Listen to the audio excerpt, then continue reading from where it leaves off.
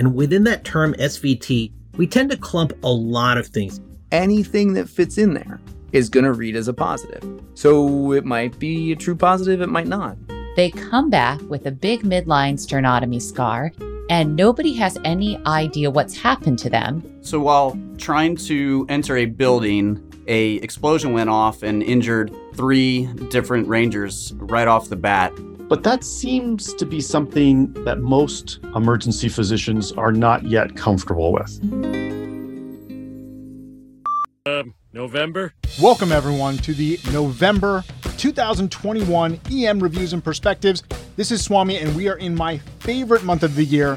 It's also one of the favorite months of the year for my co-host, the brilliant Dr. Jan Schoenberger. Jan, it is so wonderful to be back and be in the fall with you. Swami, yay, it's fall, it's November, it's cooling off, and holidays are coming. It's so exciting. It is so exciting. Such great holidays coming up. Obviously, we are well into the football season, and we've got Thanksgiving coming up. And as you know, Thanksgiving, my favorite day of the year. I'm so excited. I am still a little full of candy from last night. I ate a lot of my kids' candy last night, Jan, a lot. And of course, I'm sending you all the gummies. They're in the mail right now. You're going to be getting them in 2 days. Thank you, thank you. As someone with no kids, I depend on the ER staff to bring in their candy to feed me during the next month, and that will happen for sure. That is definitely our job. Our job as parents is to bring half of our kids' candy, bring it to work, and let it get devoured. And man, it gets devoured quickly. Mine was gone in yes, it does. 5 minutes, Jan. 5 minutes, it was all eaten up. All right, Jan, well, let's get into the case now that I am full of chocolate and peanut butter and nougat. The case. Let's get into the case for this month. This is a case I actually saw in Fast Track just a couple of weeks ago, and I'm really excited about this case because it's not super critical care, but it makes us really think critically. So I got a 72-year-old guy who complains of left knee swelling and pain for about a week. He says no fevers. He's had no history of similar that he can remember, although somewhere in his chart, there's this notation of gout. And when I ask him about gout, he's like, oh, like 30 years ago, a doctor said maybe gout or something. But as far as I can tell, he's never had any confirmatory testing of gout. He's never had any official diagnosis. I look at his vitals and they're pretty much fine. He's a little tachycardic around 105. I look at his knee, there's clear swelling. You can't appreciate erythema, but that's because he's black and his skin is dark. I don't see erythema, but it is warm. The knee is definitely warm to touch. It's tender. He's got a positive ballotment, which I will be honest, Jan, I didn't do it first. And then I'm like, ooh, I'm going to go back and ballot that thing. So I did a ballotment test.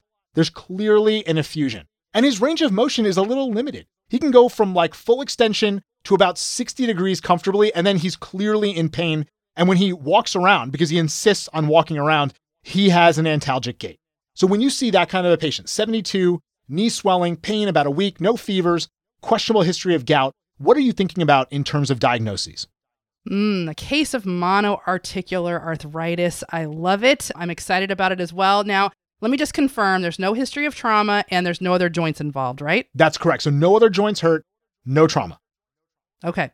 So worst first, which is our job, I'm thinking septic joint right away. I'm going to try to talk myself out of that. Now, with the possible remote history of gout, of course, I'm thinking, is that just a red herring? I don't want to bite too quickly on that. But I am thinking about the crystal arthropathies in general, given his age. So not just gout, but pseudo-gout.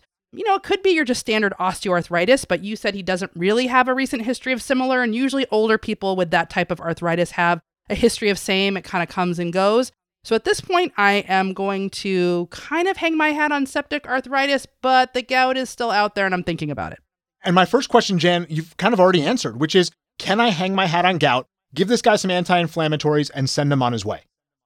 Yeah, I think you mentioned that he doesn't, I don't consider it a real history. He says somebody told him at some point he might have it. He can't really confirm if he's had a tap confirming crystals. So without a history of multiple flares of gout or some story that the joint was tapped and gout was the diagnosis, I can't hang my hat on that too much. And it's hard too, because even if he's got a history of gout, that doesn't mean this is gout, because people with gout are more likely to get septic joints. So it's really hard, even if he has that confirmed history. But you're right. This guy just really doesn't have a good history of gout for you to be like, oh, this is clearly what it is. So here's some NSAIDs, go on your way. They said you're going to try to talk yourself away from septic arthritis. And I kind of interpret that as, I have to rule that out. I have to rule out septic arthritis, but I don't want to stick a needle into everybody's knee. I got a busy department. I got other stuff to do. can I get some labs? Can I get like a white count and an ESR and a CRP? And if those are okay, just say, not a septic joint, walk away. Well, I wish the answer was yes, but one thing I've learned about septic arthritis in particular is you cannot count on very much, unfortunately, especially a white count, perhaps the most overrated test in medicine. That being said, a stone cold negative CRP might give me pause, but a positive one doesn't surprise me, and in this case wouldn't help me differentiate between septic joint and gout. So that being said, if it does turn out to be a septic joint, I also am thinking, well, my consultants are going to want labs. So if I'm thinking about efficiency, I'm probably sending them to cover my bases. I think that's okay. I think the problem is relying on them, like you said. Yeah. Either relying on them if they're negative and saying it can't be a septic joint, or if they're positive, pushing you towards the tap and waiting for those, right? Because you might wait a couple of hours, or depending on where you work, you might wait even longer. I definitely know people who work places where you send an ESR or CRP, that's not coming back till tomorrow. So you can't hang your hat on that to help make your diagnosis. You kind of have to act. And, I talked about being in a busy department. What I don't want is somebody occupying a bed for 4 hours waiting for a lab. It's not really going to change what I do. The other thing to think about is imaging. Is there imaging that I can do to help with this? And there really isn't. I mean, are you going to get an x-ray? Maybe you're going to get an x-ray to see if there's some underlying problems. We actually did an ultrasound, not to rule out septic joint, but for two reasons. One, to confirm that we have an effusion. Even though it sure seems like it on exam that we have an effusion, we can look with the ultrasound and confirm that there actually is an effusion, so we don't stick a needle in for no reason. And then there's also the issue of, could this be bursitis? Is that a possibility? Could it just be an overlying cellulitis? And you can look for those kind of changes with your ultrasound as well.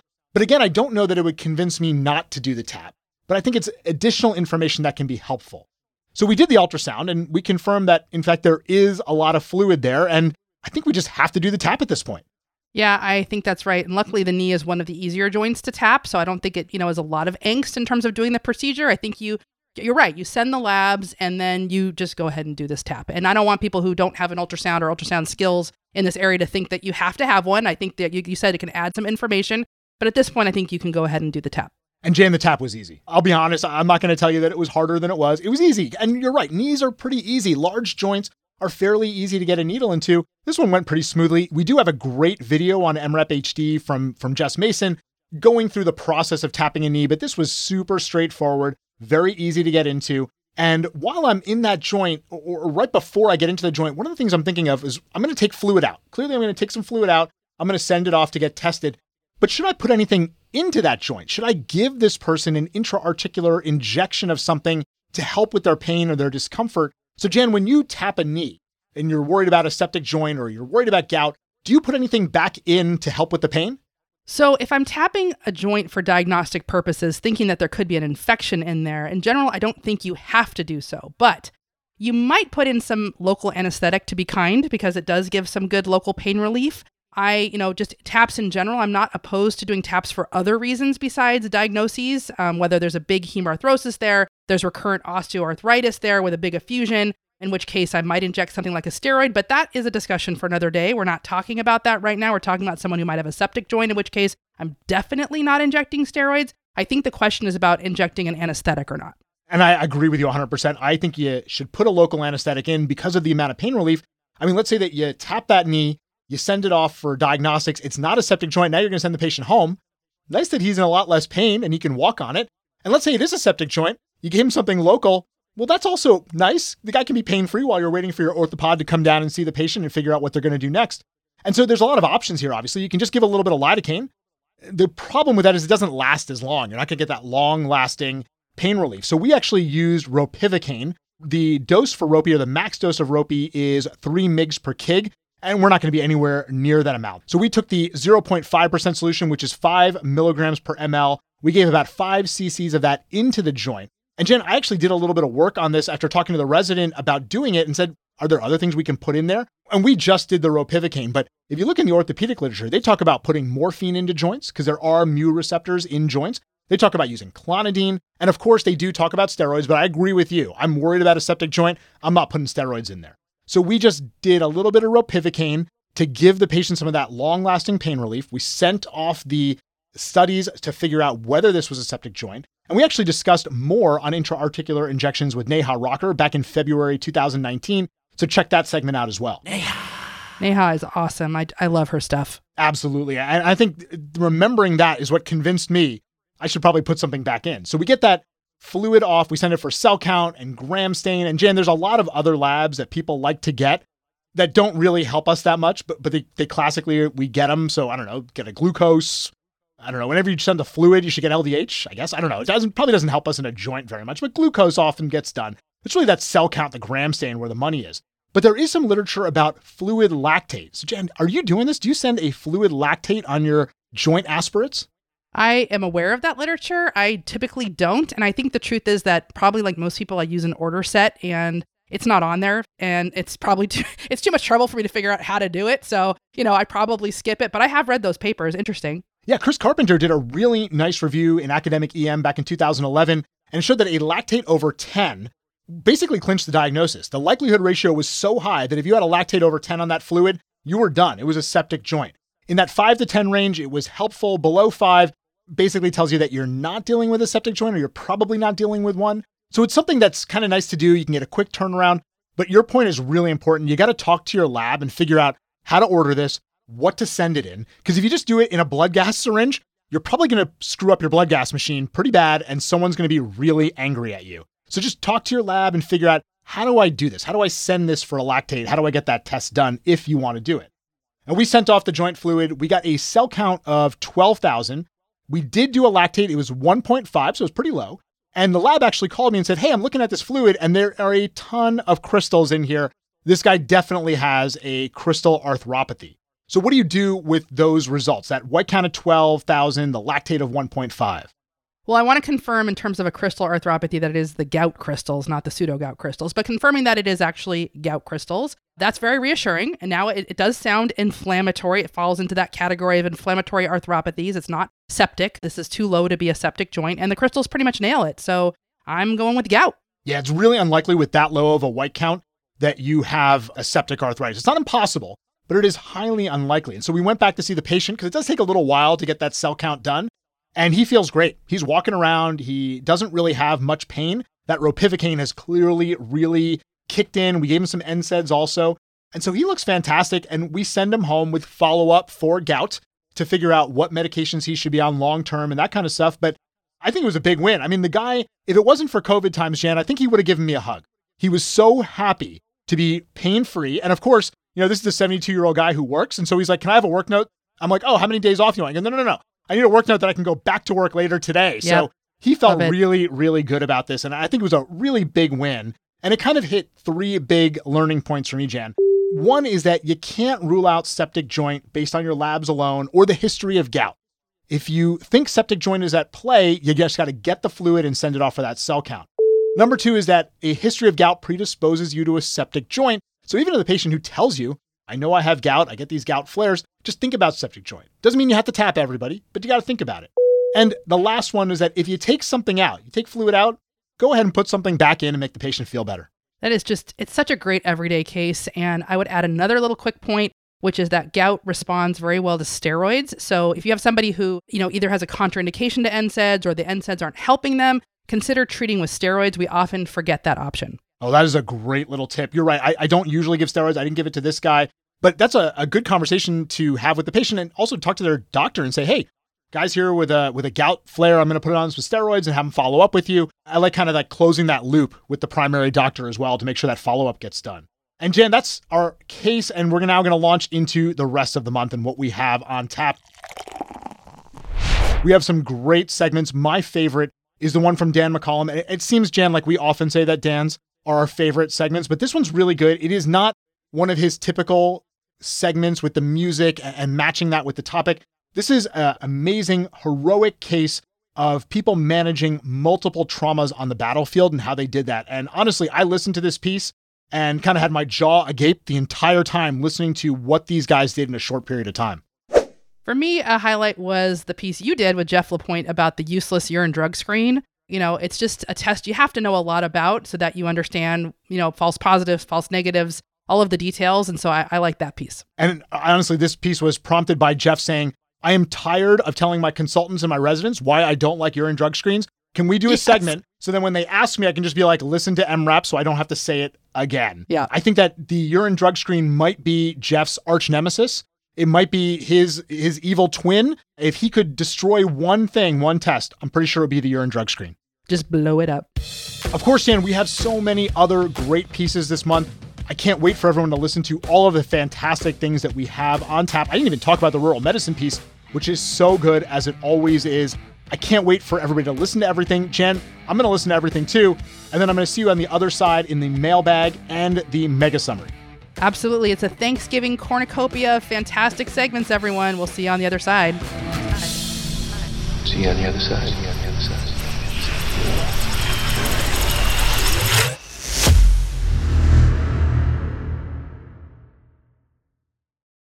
Rural Medicine Talks.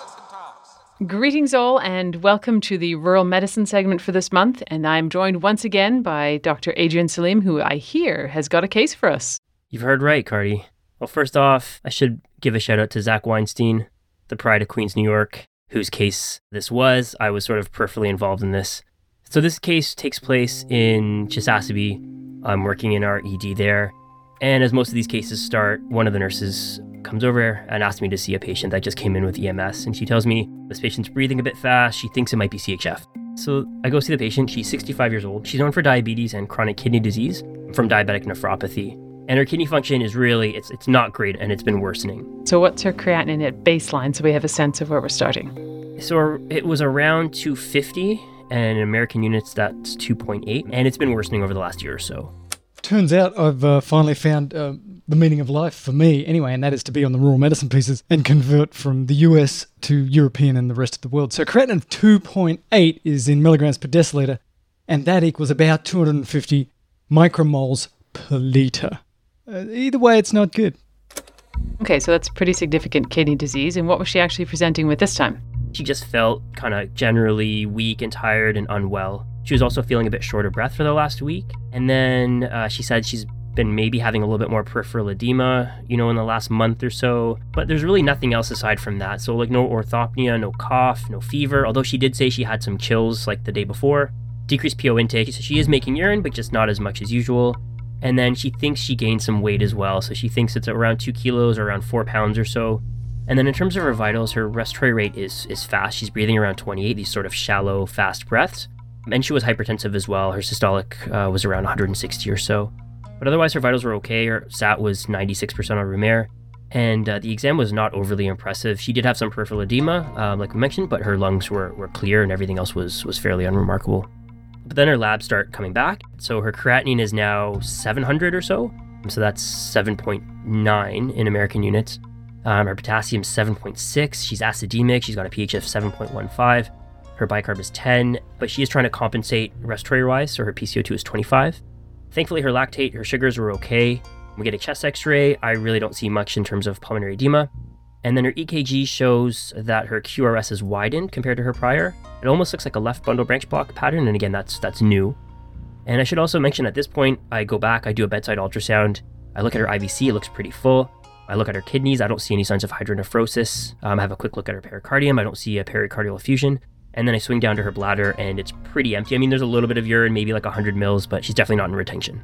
Okay, well, that's one good thing, I guess. So luckily, she's pretty stable right now, but obviously that could change. So what was your plan? So this patient needs dialysis. Call over to nephrology at a referral center, and they agree, send her down, and they'll get her started on hemodialysis. So that's the easy part. And even though there is a dialysis unit in Chesapeake, we can't initiate it there. That has to be done at a tertiary care center. So what that means is it's going to be at least 6 hours, possibly more, until we can get this patient down to where she needs to be. And that's what I wanted to go over here, was an approach on how to temporize these patients who need dialysis until we can get them to their definitive care. But I think this is a relevant topic to a lot of us who work in smaller or even larger community EDs. Yeah, I think this is a really important topic. So why don't we start off by talking about dialysis indications? I like using the A-E-I-O-U mnemonic. Do you know what I'm talking about, Cardi? A-E-I-O-U. I do. These are the vowels. Yeah. But spell it out for me. So the A stands for acidemia, so a pH of less than 7.1 despite medical management. The E stands for electrolyte, so meaning hyperkalemia, again, despite medical management. The I is for ingestions like lithium or toxic alcohols. The O is for overload, meaning refractory volume overload, especially pulmonary edema.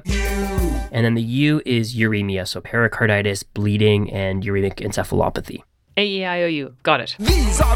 Now, I actually use these indications for dialysis as a way to remember the different aspects in management of these patients. So I think about hyperkalemia, I think about volume status, acidosis, and uremia, specifically uremic pericarditis. So let's start with hyperkalemia. Now, hyperkalemia is the most common and I think the most nuanced part of the management here, especially if there's going to be a long delay in transport. Now, in this case, her potassium initially was 7.6, and she had EKG changes consistent with hyperkalemia. So she's getting everything, right? We're throwing the kitchen sink at her. So she got calcium gluconate, we shifted her with insulin and D50, and then she got some Ventolin nebs as well. So with that treatment, her EKG normalizes. We get a repeat K in about an hour, and it's down to 5.7. So you did get her potassium down to a more reasonable level, but you still probably have around 5 hours, like in the best case scenario, until she arrives at the dialysis center. And what was your thought on how to actually manage that time delay? I mean, I think that's the main question. So some interesting facts here that I didn't really appreciate until this case, but calcium's effect only lasts for about 30 to 60 minutes, and insulin's effect lasts for about 4 hours or so. So there's a chance that K may creep back up again. So what we figured is that we would get a repeat potassium about an hour before the scheduled departure. And this way it'll be close enough to the flight, but also enough time to deal with the results if we have to. And so we do that, and her repeat potassium comes back at 5.8. Okay, but what was your plan for the flight, given that her potassium could still creep up in that interval where you won't be able to see her? There's not, as you know, there's not a whole lot you can do on a flight. What we would do is continue giving her Ventolin nebs on the plane. The flight nurse would keep an eye on the monitor, and if that QRS complex starts to widen or we lose P waves, then he would give calcium and possibly insulin as well. And then the other thing that was really easy to forget is that we really needed to continue monitoring the patient's glucose while they were on the plane. Okay, so what was the next step in your management? Yeah, so now my attention turns to her volume status. So she appeared to be volume overloaded, right? Like she had peripheral edema. Her IVC looked pretty full when I looked at it with the ultrasound. And if I could actually find her JVP, I'm sure it would be elevated as well. However, she thankfully didn't have much, if any, pulmonary edema. And the nurses had placed a Foley. She was making a little bit of urine. Not a lot, but there was some urine that she was making. Okay, so what about giving furosemide then? What was your thought on that? She was already on furosemide at home. But I spoke to the nephrologist, and they thought we should just give her a dose of IV Lasix, and there's really little downsides to it. So we gave it. Now, luckily, it sounded like she wasn't in any respiratory distress and didn't have significant pulmonary edema. But what was your plan if that developed while you were with her or in the plane? Thankfully, we didn't have to go there, but if we needed to, we could have done the usual kind of pulmonary edema treatment, so BiPAP, a nitro infusion if she was hypertensive. Again, these are temporizing measures until we can get her to dialysis and take off some of that fluid. And then another thing we could have done is a phlebotomy. Now, I've never done this, and I'm not really sure how to do it.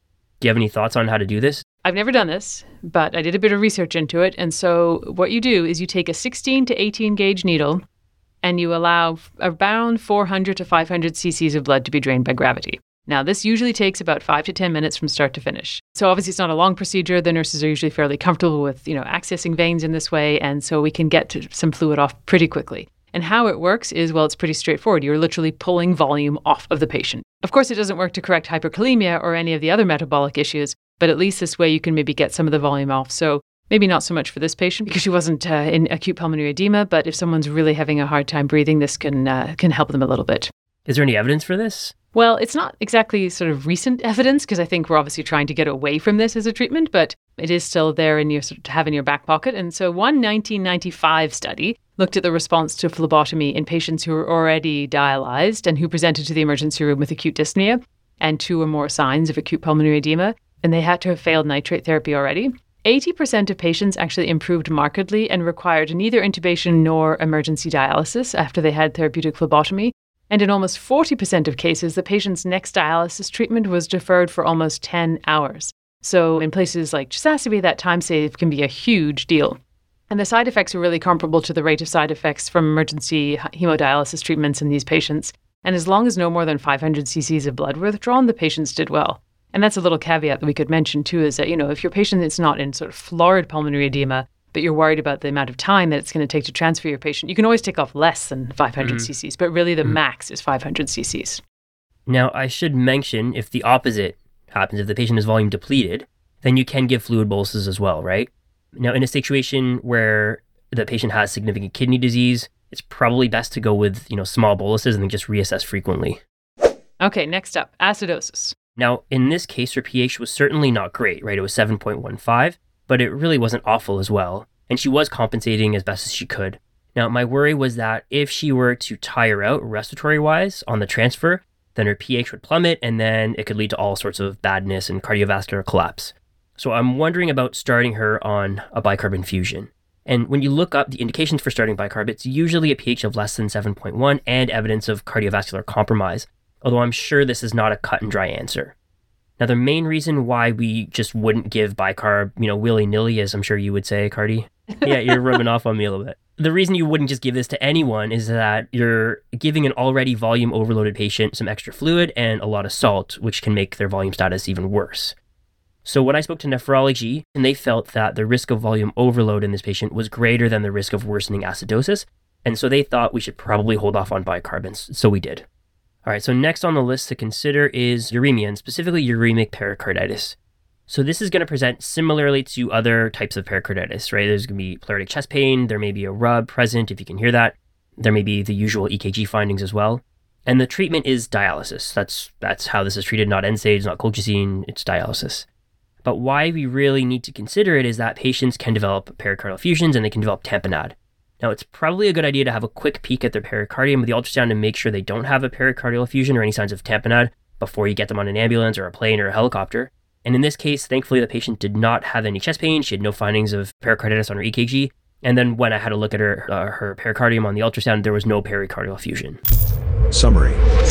All right, well, we've covered a ton of ground here, so let's try and put all this together. You have a patient that needs dialysis. You can't provide dialysis in your center. So what's your quick approach to managing them until they get to where they need to go? All right, so first off, hyperkalemia. Remember, calcium's effects only last for about 30 to 60 minutes and insulin for about 4 hours, so they may need to be redosed. Next, assess their volume status. If they are overall volume depleted, you can give small boluses and then reassess them frequently. If they're volume overloaded, you can consider furosemide. And then if they're in pulmonary edema, you can consider the usual treatments with non-invasive ventilation and nitro. And then you can also consider a phlebotomy, have that in your back pocket if you really have to get some fluid off and fast. Now, for severe acidosis, consider a bicarb infusion, but talk with your local nephrology team for some guidance about that.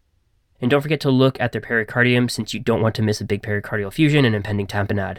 Remember, bedside ultrasound is your friend. Look at the IVC, look at the pericardium, look at the kidneys for any signs of hydronephrosis, and then finally look at the bladder for any signs of retention. All right, well, I think that's a great overview, but now I really want to know what actually happened to your patient. It was kind of boring, actually, and I guess in our business, boring is good. She got down to the referral center, no problems. She didn't need any further calcium or insulin or anything. So she was down there for a few weeks while they stabilized her on hemodialysis, and then she came back up to Chisasibi a few weeks later, and she is now one of the dialysis patients there. That's a great story. Thank you so much, and so many key learning points. Thanks, Adrien, and hope to talk to you soon. These cool letters are the vowels. Acidemia, electrolyte, ingestion, overload. A-E-I-O-U. And uremia. Listen to the sounds.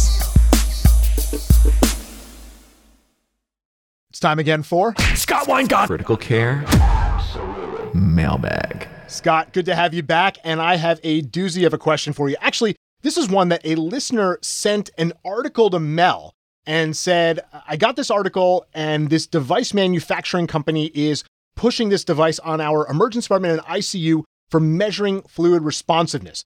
And Mel looked at it and said, you know what? I know exactly who should tackle this, and threw it over to us, threw it over to me and you to kind of get into. And I don't want to go right to the specifics of the device in the article itself. I want to talk about some general concepts. Let's start really basic with what is fluid responsiveness?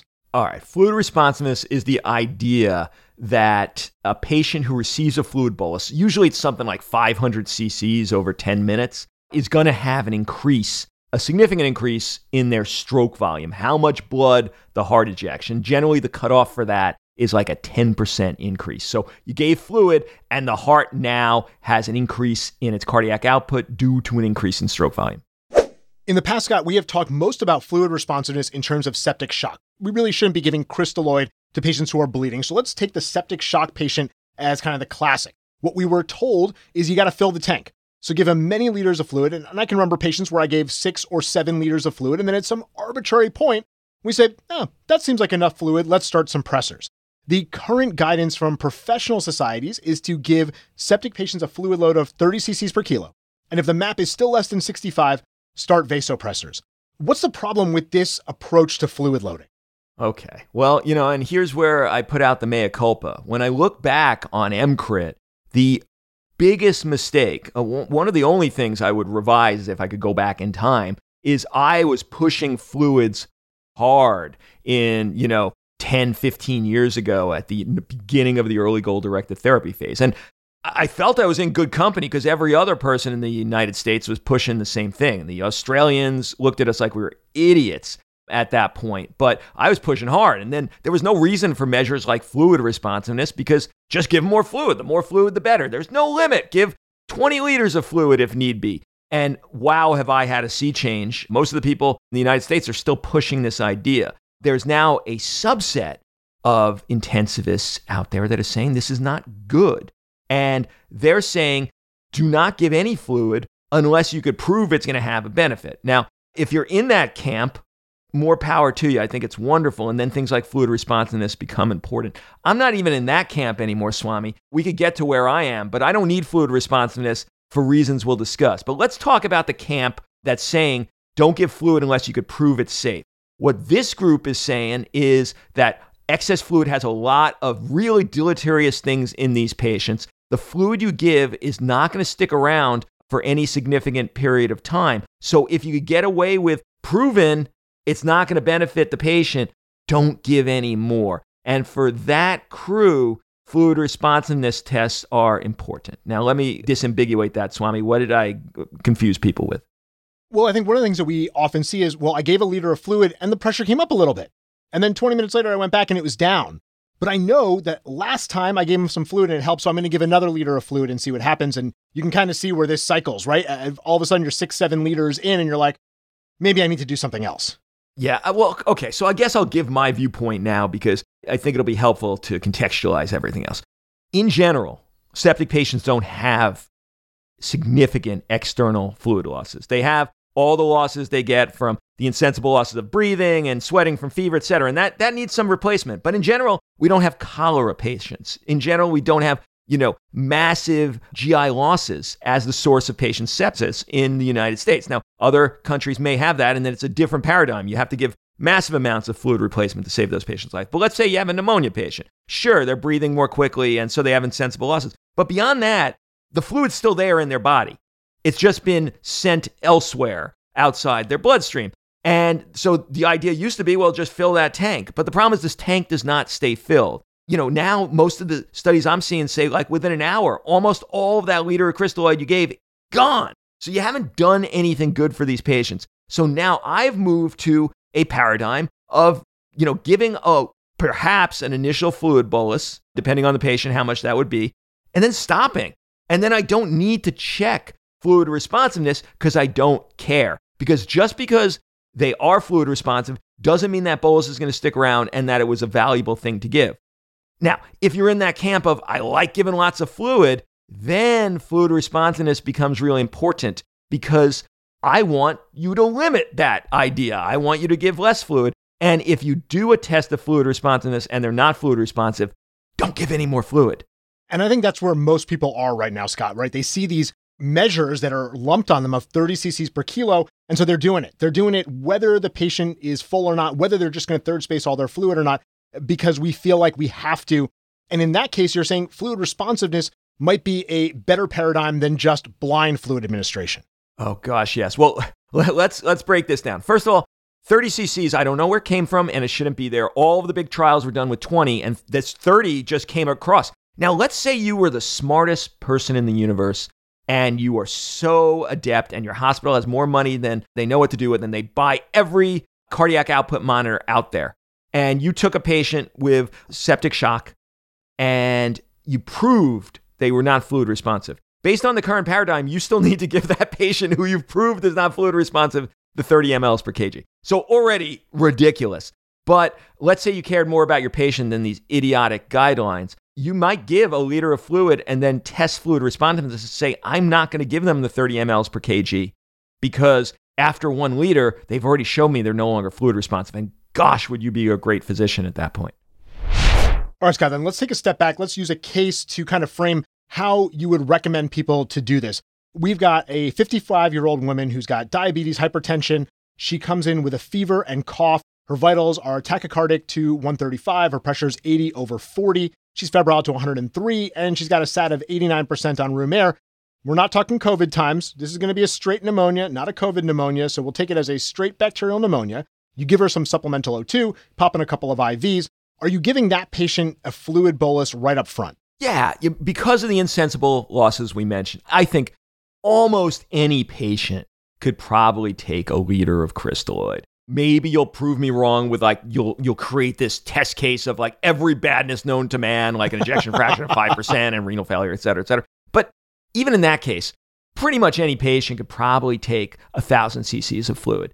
Then depending on the patient is when you're going to consider additional testing at that point. Now, you get a patient and they're young, they're healthy, they have no comorbidities, and you just don't have the time to do your ultrasound interrogation at this stage of the game, and you wanted to give that patient 20 cc's, maybe even 30 cc's up front. I think that's the ones you're going to get away with it without too much problem at all. But let's take this elderly patient you give me, and actually you told me she was 55, Swami, is that right? 55, so not elderly, Scott. Okay, fine. Let's watch out, because we do have some listeners who are going to take issue with that. Yeah, okay, fair enough. I might give her, even the 2 liters up front and see. Or, if it's not that busy, maybe at this stage after a liter, I'll throw on the ultrasound and see what her heart, her lungs, and her IVC look like. And then get a gestalt of whether or not I'm going to give the 30 mLs per kg in this patient.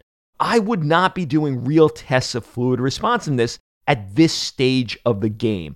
I would just be getting a gestalt of what's going on. And now I used to recommend IVC as an indication to give more fluid. If the IVC was flat or there was still extensive respiratory variation, I said that's an indication to give more fluid. But that was when I was in my somewhat crazy give lots of fluid stage. Now IVC is super useful in the opposite direction. If you throw on the probe, even after the patient's just gotten 500 cc's of fluid, and there's no respiratory variation with a plump IVC, I would say that's a patient it's probably not safe to give more fluid to. They're showing you that their CVP is rising and that fluid may be dangerous, that they're not going to be tolerant of that fluid. Now, I get really reluctant to give more fluid when I have a non-dynamic IVC, a complete paradigm shift of where I would have been 15 years ago. All right, let's take this patient. You give the liter up front. You get a chest x-ray. They have a lobar pneumonia. You get your lactate back. It's about 4. After that bolus, the heart rate and blood pressure haven't changed. Now, you've already said it. You're going to be applying your ultrasound at this point. If the IVC is plump, then you're going to be reaching for vasopressors.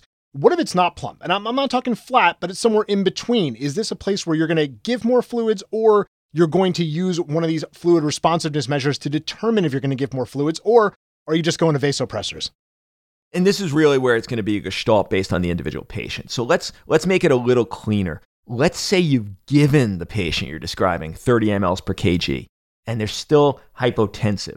For me, it would just be vasopressors. I would never be giving any patient without external losses beyond insensible more than 30 mLs per kg. And I would just start vasopressors, not even care about fluid responsiveness, because even if they are fluid responsive, I don't believe it's telling me what I really want to know, which is, am I going to get a durable, lasting benefit to this patient from giving more fluid beyond that 30 mLs per kg? Other people don't believe what I believe, and they think some patients would benefit from more than that 30 ml per kg. Those are the patients fluid responsiveness testing was built for, because I think if you're going to give beyond 30 in pretty much any patient, you should only do it under the auspices of demonstrated fluid responsiveness. All right, then which technique are we going to use? Because there are a couple of different ones out there. There's respiratory variation of the IVC on ultrasound. There's getting a map before doing a passive leg raise and then getting another map. There's looking at general cardiac function and then doing a passive leg raise. I've seen all of these different techniques. Which one do you think, if you're in that camp where you've already given the 30 cc's, you want to give more fluids, which of these measures should people use? So much out there. So let's go through them one by one. IVC is completely inaccurate in this regard, in my opinion, for giving beyond 30 mLs per kg. It's the opposite. If the IVC is big, plump, no respiratory variation, it tells you not to. But the variation, the small IVC, does not tell you to give fluid. And that's a big sea change for me. So there's that one. Passive leg raise is such a wonderful demonstration of physiology to show your medical students once. It is a catastrophic pain in the ass to actually do repeatedly, which is what you're supposed to be doing for like every 500, 1,000 cc's of fluid. And What I will tell you is if you have an A-line and the pressure goes up with your passive leg raise, yes, that probably is demonstrating something.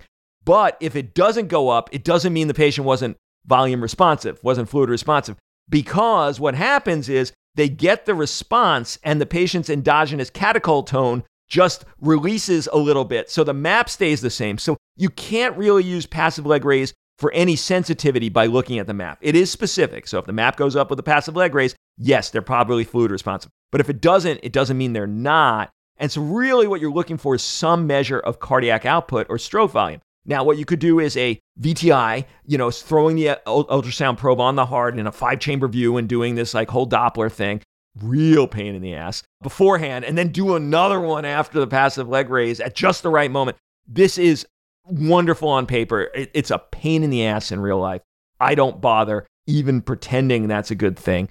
One, way to do passive leg raise is with these cardiac output monitors. And you really need something. Now, the gold standard, and it's not even that gold, it's kind of tarnished, is the Swan. I don't think anyone in the ED is doing that anymore. We do them in the CT-ICU, not in the ED. So no one's swanning these patients. If I had to put my next ranking of the most accurate out there, it would be the Pico or Lidco. And I take no money from any of these companies. Those are also a pain in the butt. You need a arterial line, and some of them, they have to be in the femoral artery, and it's a whole thing, and they need to be calibrated with either fluid or lithium inject.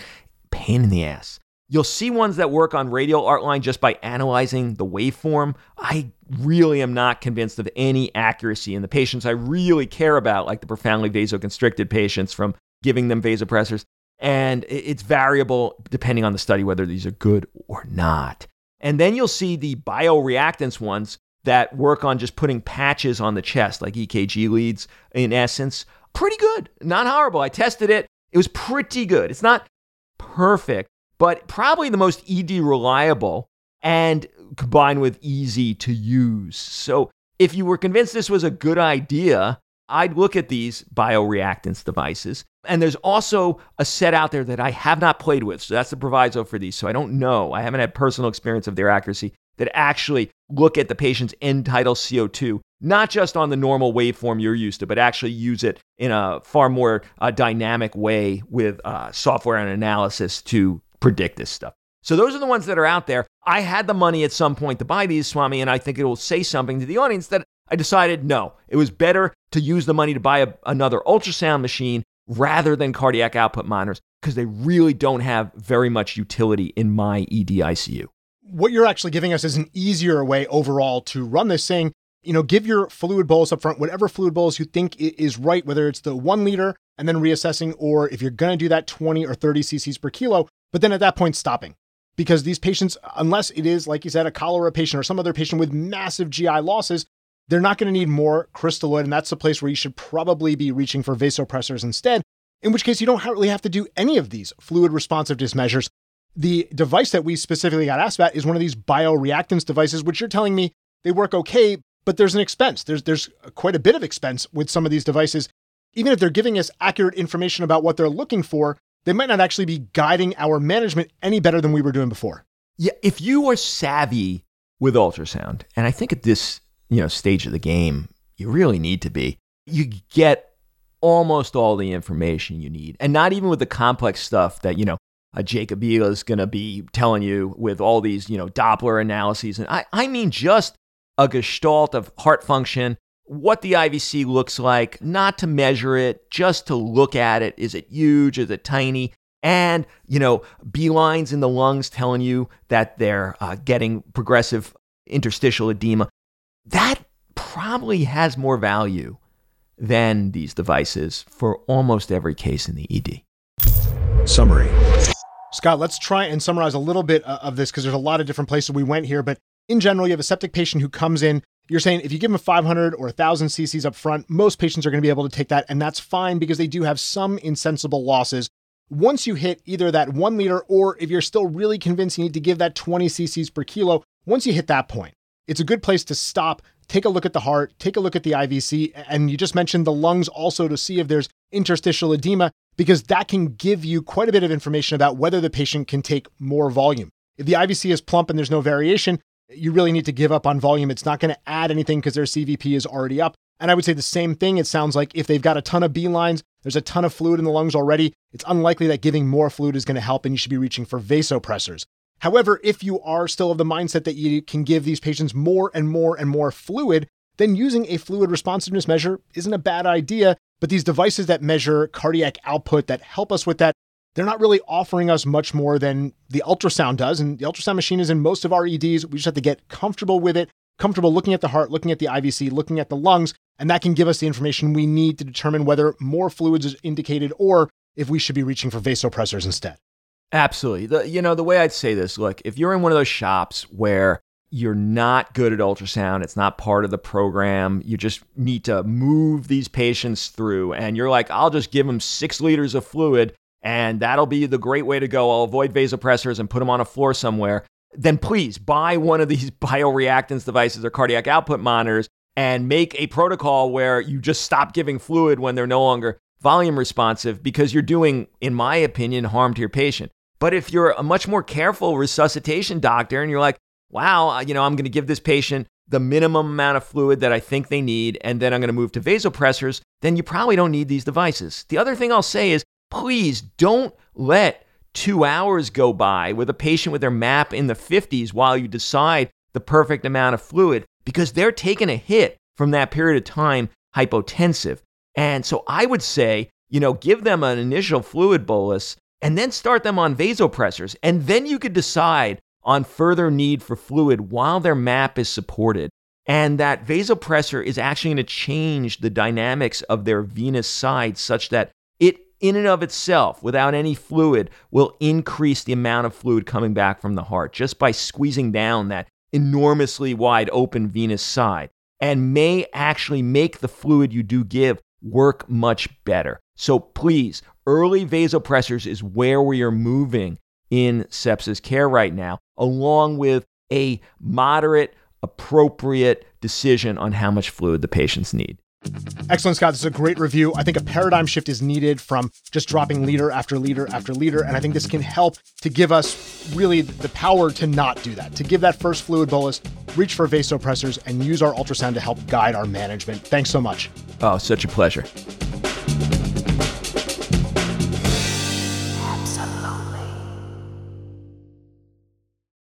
Kids may not be small adults, but many pediatricians are. Ladies and gentlemen, the not-so-short Dr. Eileen Claudius with some pediatric pearls. So I'm here today with Ashley Strobel. She is an assistant professor of emergency medicine and director of pediatric emergency education at University of Minnesota and works at Hennepin and Masonic Children's Hospital. And we're going to be talking about complex congenital heart disease. Complex congenital heart disease, part 1. I think we all kind of have a sense of what to do when these kids come in with their first presentation of complex congenital heart disease, but then they go to cardiology, cardiothoracic surgery, they come back with a big midline sternotomy scar, and nobody has any idea what's happened to them. So Ashley's going to tell us what's happened to them and what we can expect and how to deal with the complications of these surgeries when these children return. Thank you so much for filling in this big practice gap, which is kind of outside of the comfort zone for a lot of us. Well, thank you so much for having me. And frankly, it's outside of the comfort zone for probably anyone who's not specialty trained in congenital cardiology. Basic surgeries. Let's just start very basic. If there's any chance that a parent remembers the name of the surgery that their kid has, or we're able to find it in the chart, can you just talk about a few of the surgeries that are commonly performed in children with congenital heart disease and kind of let us know, just in general, what's happening there and what we can expect? Absolutely. Well, first, the most common congenital heart surgery is going to be a ventricular septal defect repair. However, that doesn't get as complicated. So I'll start by talking about kind of the more complex surgeries. Just focusing on what the name of the surgery is can help you know what to do next. Knowing the name of all the different lesions the kiddo has is mostly just confusing to me and I think to most of us. Transposition of the great arteries. First, we'll start with transposition of the great arteries. The surgeries that have traditionally happened are known as an atrial switch procedure, which is the Senning, and the mustard. These create kind of a two-way baffle in the top of the atrium, connecting the atria and allowing mixing to occur. Those have been more recently kind of phased out. So those patients that have had those surgeries are typically going to be our adult congenital heart disease patients. Arterial switch procedure. More commonly now, we have the arterial switch procedure where the aorta and the pulmonary artery are switched. This is more common because they will suffer less atrial arrhythmias, and that's obviously going to be good long term. Single ventricle staged procedures. Then you have kiddos who are living with a single ventricle. One of the more common names that we hear associated with that is hypoplastic left heart syndrome. There's also double outlet right ventricle, tricuspid atresia, hypoplastic right heart syndrome, pulmonary atresia, and pulmonary stenosis, to name a few. Again, knowing the names of the original complication, not as important as knowing what comes next.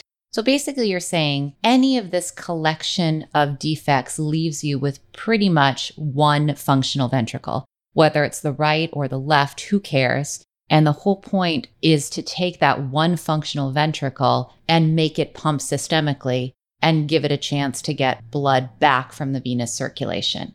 That's exactly right. Asking one ventricle to do the work of the pulmonary and the systemic circulation long term is not setting it up for success. So we ask that one ventricle to just do the important part, which is the systemic circulation, and then we create passive flow back to the pulmonary circulation. So I particularly love the single ventricle physiology and, more importantly, the staged palliation. So back pre-1970s, pre-1980s, most of these children were given comfort care at birth, and they lived maybe 1 to 2 weeks until their PDA closed. Less than 30% of them made it into adulthood. Now, with the staged procedures, we're having more than 70% make it into adulthood. So here are the stages. Stage 1. Stage 1 is going to essentially happen at birth. It is called a Norwood procedure. It's kind of a compilation of multiple things happening at once. But the main goal is to allow mixing to occur and to still be using that single ventricle for systemic and pulmonary circulation. So the first part is going to be either a BT shunt or a Sano shunt. The BT shunt and Sano shunt replace the patent ductus arteriosus, the PDA. So typically we would have a kiddo on prostaglandins to keep that open. But sitting on a prostaglandin drip, risking apnea and hypotension long term, isn't going to be sustainable. So the BT shunt connects the subclavian artery and the pulmonary artery. The Sano shunt connects the right ventricle to the pulmonary artery. Both are performed. Both are performed on the same patient, or they'll choose to perform either the BT shunt or the Sano shunt. That's exactly right, the latter. So each surgeon's going to have their preference for either a BT shunt or a Sano shunt, and that's what they'll use as that first stage to replace the PDA. And then they'll have an atrial septostomy if they don't already have an ASD, and they'll oftentimes get a neo-aorta for later when we want that systemic flow to be more robust. So this happens, all of it, at birth. That is pretty amazing that we can somehow hook up venous circulation with the pulmonary artery, create a new aorta, and we can't give any treatment for the common cold. So what can we expect of a child who has had this particular initial phase of the correction? So after the Norwood, these children typically will get discharged to home because they need to be a little bit bigger before they can go on to stage 2. And we refer to this stage as the interstage period. And that word just makes me shudder, actually. Why does it make you shudder? The interstage period is a period of possible instability for these kiddos. During that stage, they have about a 10% risk of death. Sadly, in some studies, 50% of those deaths occur at a community hospital far away from where all of their cardiothoracic surgery team is. And when these kids come in dying, what is it that they are dying of? Well, the most common thing they die of is a common cold. Okay, also very concerning. So some of the more common things that they may come in for are going to be things like a URI. They may have hypoxemia. They may have an infiltrate due to a viral or a bacterial pneumonia, which can cause some VQ mismatching, like your bronchiolitis may have. They may come in for gastroenteritis and some dehydration. what we think of benign in other kiddos can actually be pretty serious for these kiddos. So why is something like a cold or a pneumonia going to be such a problem for a child in this interstage period? What is the physiology that's causing them to be so vulnerable? And how do we address that? Great question. So say that you have a bronchiolitis. That kiddo's going to have a lot of mucus plugging. They're going to have bronchospasm. They're going to have areas of atelectasis, of VQ mismatch. And so that will, first of all, decrease your functional residual capacity of your lungs. It will also increase intrathoracic pressure. So this entire system of one ventricle doing the work for the pulmonary and the systemic is completely preload dependent. And therefore, the intrathoracic pressure totally matters for blood flow.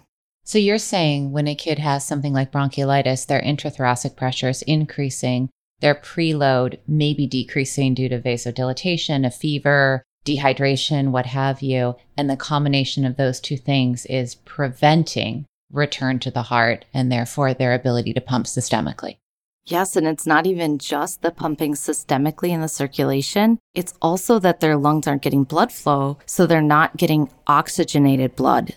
So along with a circulatory problem, by not having that preload, they also will have hypoxia, whether it's from the viral illness itself or from this lack of preload. And that will further worsen the cycle because oxygen acts as a pulmonary vasodilator, and so it encourages pulmonary blood flow. But when you don't have that, you'll have a discouraging, of pulmonary blood flow, for lack of a better way to say it.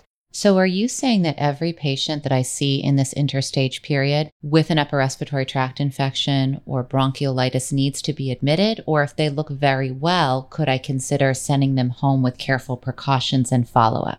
For me, and I think the practice at most places, when these kids come in with a bronchiolitis or other viral respiratory illness, caution is heeded, and typically 24 hours of at least observation is the norm rather than the exception. And if one of these kids starts looking bad, getting more deeply cyanotic, what do I do as a provider to address that?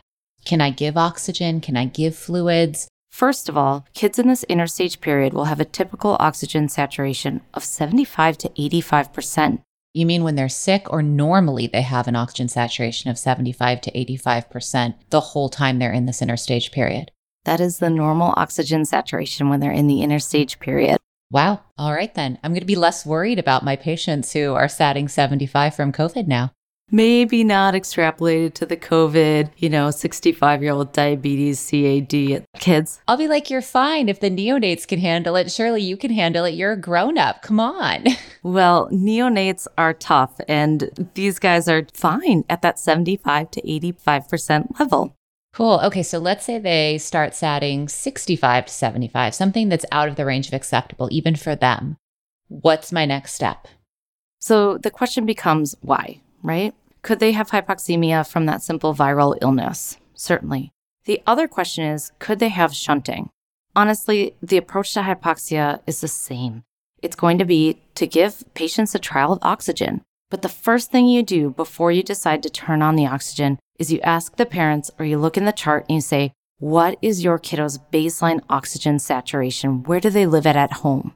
A lot of these families are going to have a pulse oximeter at home and be spot checking these, or have a home nurse to do that.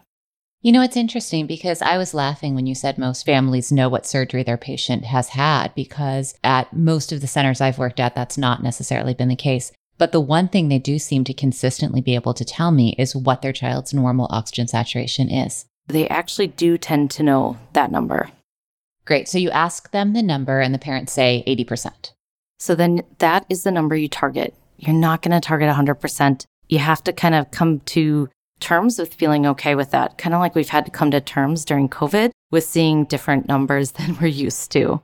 So then I usually put some nasal cannula oxygen on them, try to target their baseline saturation, and see if we get improvement or if we get worsening. I want to know how their perfusion is. So I want to know their blood pressure. Sometimes in these kiddos, I might check it in a couple different extremities, mostly because of all the shunting. I'll often get a chest x-ray like we would for any hypoxia or shortness of breath. You're going to be looking for infiltrate, which can also mimic pulmonary edema, but you can be looking for pneumothorax. You can be looking for cardiomegaly. Sometimes I'll check a BNP with labs, but for sure I do an ultrasound and I try to look for B-lines. I try to look for cardiac function. I look at the IVC mostly as like a marker for serial reevaluations. And then I make sure there's no pericardial effusion.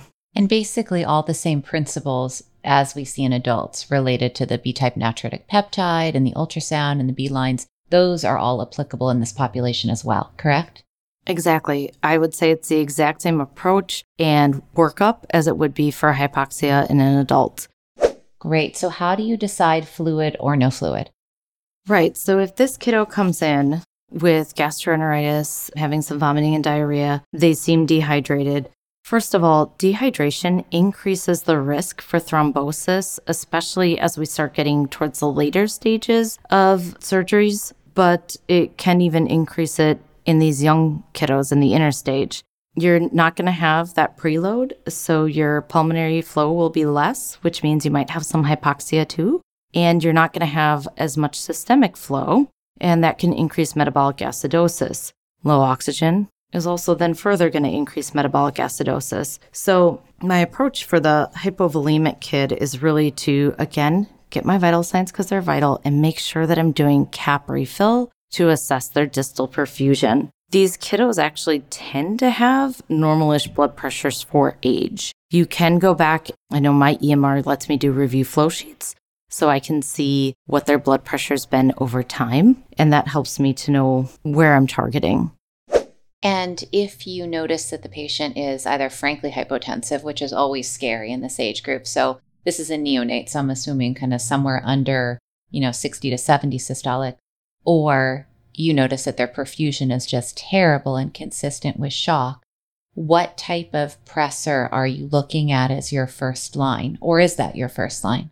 My first line is definitely going to be IV fluids, but I'm going to do it very gently. I'm going to do 5 to 10 ml per kilo aliquots. And I understand in sepsis, this can seem maybe too little, but it's important that we don't go too far. And then I would use serial cap refill, blood pressure, heart rate, and also ultrasound reevaluations of this kiddo. If their perfusion is still low, there's this funky formula in cardiology. They call the pulmonary blood flow the QP and the systemic blood flow the QS. You want there to be a 1-to-1 ratio there. And so a formula you can use quickly in your head in the ED that's easy is use 25 for your pulmonary blood flow and then use 100 minus the oxygen saturation for your systemic blood flow. And if you can target 25 to 25 as your 1-to-1, that's a good place to go. So if your systemic blood flow number is less than 25, you know you need some more support there. And if you feel like you've kind of gotten to your max on fluids, then we need to increase the systemic vascular resistance with vasopressors, as you mentioned. And do you reach for norepinephrine like you would be likely to do in an adult? Do you reach more for epinephrine? You could basically use either, even phenylephrine at times. It will increase your systemic vascular resistance enough to help with distal perfusion and hopefully to shunt some blood flow to the pulmonary circulation to get some oxygenation. If you have a little bit more cardiogenic shock, you're thinking the heart's not really functioning well, I'd probably more go to your epi. In that scenario of like a cardiogenic shock, the intensivist or the cardiologist may request something called milrinone. They tend to use a lot of it, but in the setting of hypotension, milrinone is not a vasopressor. It's more of an inotrope and can actually vasodilate. So just something to be aware of that they may mention, but when your first line, norepi, epi, or phenylephrine would work great in this scenario. Great. Now, a minute ago, you mentioned thrombosis, and you've obviously discussed a few different types of shunts. Can those thrombose off, and how do we know if that's what's causing the problem? Thrombosis can happen, and especially in the setting of dehydration, as I mentioned. So we have to worry about these little tiny synthetic shunts, the BT and the Sano shunt. We know from medical school and every board exam that the PDA has a machinery-like murmur. Well, the BT shunt and the Sano are replacing the PDA, and they're not made of our own tissue per se, and so they definitely have a very distinct, loud, machinery-like murmur that you can hear throughout the entire chest. So if that murmur is not present, and this kid is in the inner stage, so still has their BT shunt, that's concerning. If you thrombose that shunt, what are you going to see?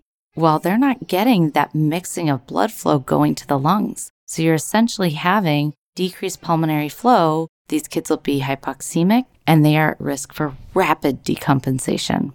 So if I listen to one of these children in this interstage period, I don't hear a murmur, at least not a loud machinery-like murmur. They look kind of shocky and more deeply cyanotic.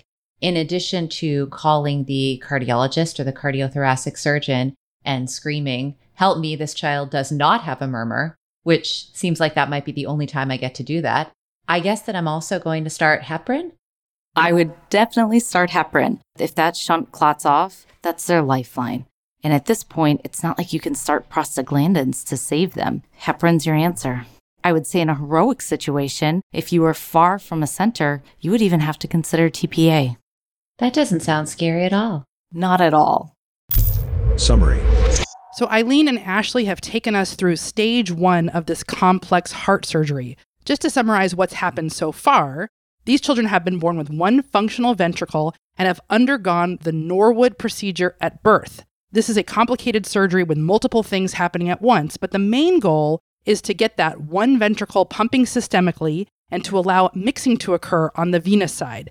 It involves a BT or Sano shunt to be placed that replaces the patent ductus arteriosus, as well as a few other procedures. These children will typically be discharged home to grow a little bit more before stage 2, and this is called the interstage period. These children go home from the children's hospital or specialty center to where they live, and often that is located far away from those specialty centers. This is a scary period of possible instability for these kids with a 10% risk of death. And many of these deaths occur in these community EDs where we all practice. These children, because of their tenuous physiology, can get something as simple as a URI or gastroenteritis, and they can really tip them over into CHF or a hypoxic state. This system of one ventricle doing all the work is completely preload dependent, but they are also very sensitive to too much fluid, and so they can go into CHF easily. Most places would admit all of these kids, even if it's something minor, for at least 24 hours of observation. If the child does come in looking cyanotic, we want to check their O2 sat, and remember that they may have an O2 sat normally of 75 to 85%. That is where they live. So ask the parents what their baseline O2 sat is, and that is your target. You can give them a trial of oxygen and target that baseline saturation. Get a chest x-ray, use your ultrasound, look for signs of fluid overload. Now, they could be dehydrated, and this will increase the risk for thrombosis of these small shunts that they have placed, and they need preload. So fluid status is really important. Give them small aliquots of fluid. It's 5 to 10 cc's per kilo that's recommended. We need to be gentle. And we want to use serial cap refill, look at their heart rate, ultrasound, and blood pressure to reassess.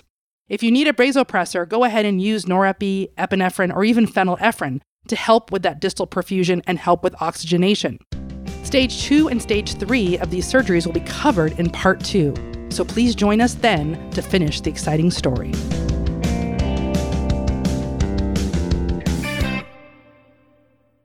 Hey, this is Dan McCollum. I'm absolutely honored today to be joined by a couple of ER docs that work for the U.S. military. My name is Ryan Knight. I'm an emergency medicine physician and the medical director for the 75th Ranger Regiment. I'm Charlie Moore, another ER doc with the 75th Ranger Regiment. So you guys reached out to me a few weeks back and had an absolutely incredible story that is absolutely true. In fact, some details have to be cut out. And before we even get going, I have to say that none of this necessarily represents the views of the Department of Defense or the U.S. Army. That's correct. We always have to say that. So there's a few details that have been cut out, but the medical aspects of this are absolutely fascinating. So Ryan, can you sort of set the scene about what happened? Well, first, I need to say that none of this is anything that I did. This is completely executed by a couple of our young medics that are out on the battlefield. And it was August 16th, 2019. A couple of our Rangers were wounded in action during an intense firefight that was so intense they couldn't get any evacuation. And our medics had to care for these wounded Rangers for over 2 hours alone in the middle of a fight. As this story develops, I want everyone to imagine, not that you're in your level 1 trauma bay, right, where you got all the tools in the world, bright lights, all that stuff, all the meds that you want, but imagine that you're taking care of these patients essentially in the dark, correct? That's correct. Every time they tried to turn on a light, in fact, one of the medics would often jokes that it was self-correcting because the volume of machine gun fire would impact so close to him that it was, again, self-correcting. He had to turn off a light, and they did almost everything under night vision goggle treatments only. So let's talk a little bit about the injuries that happened and a little bit about what occurred from the details that we're allowed to share. So while trying to enter a building, a explosion went off and injured 3 different Rangers right off the bat, and 2 of them were kind of minor injuries, but the 3rd Ranger had massive injuries to the right side of his body. He had a traumatic amputation of his right lower extremity. He had a traumatic amputation of his right upper extremity, and then a huge gaping hole from his pelvis to the right side of his chest. What next does the medic do? So they see this patient who's lost part of their arm, part of their leg, and has a huge gaping hole in their side. What does the medic do? Well, the first aspect of tactical combat casualty care is don't take any more casualties. And so the very first step is to return fire and move the casualty to cover. And so Sergeant Bowen moved into the breach, into the danger zone, and pulled the casualty back to cover and around the corner. And we follow the march algorithm. And so he started conducting his march sweep and sequence. So one of the things that we want to do for this to make sure that our civilian audience has some take-home points from this is to bring this home to real-world scenarios that you might have even if you're not in a combat zone. So one of the things that we often forget as ER docs that don't have experience in pre-hospital care is scene safety. You know, it's classic when we're doing these scenarios and people just run up on a car without stopping to think like, hey, is this a safe scene? Here, I think it's a little bit comedic, the idea that while people are firing weapons at you, that it's going to be a safe scene, but at least safer. The March algorithm. You mentioned the March algorithm, which for years I thought was a much, much better approach to trauma care. Can you tell us a little bit more about what the March algorithm is? What we know is that patients, especially in combat, but definitely in trauma, are dying from blood loss much quicker than they're dying from airway. And so the old ABC has been replaced with massive hemorrhage first. Check out the May 2021 episode of EMRAP where Dan discusses in detail the March algorithm. So M for massive hemorrhage, which is going to recommend early tourniquet use. A for airway, suggesting that you open the airway with chin lift, jaw thrust, and use of crike if needed. R for respiratory, treating potential tension pneumothorax. C for circulation, to control bleeding, giving blood and TXA. And H for hypothermia, keeping your patient warm and dry. And for us, we really check extremity hemorrhage because that's something we can intervene upon very, very quickly and save a life.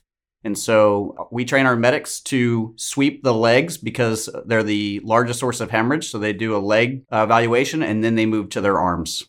So yes, this has actually replaced my personal mental approach to a sick trauma patient with more of the March algorithm first, because the number of airways that you have to take right away are very small compared to the number of times that you see someone that's actively bleeding and just needs a tourniquet to really stabilize things a lot more.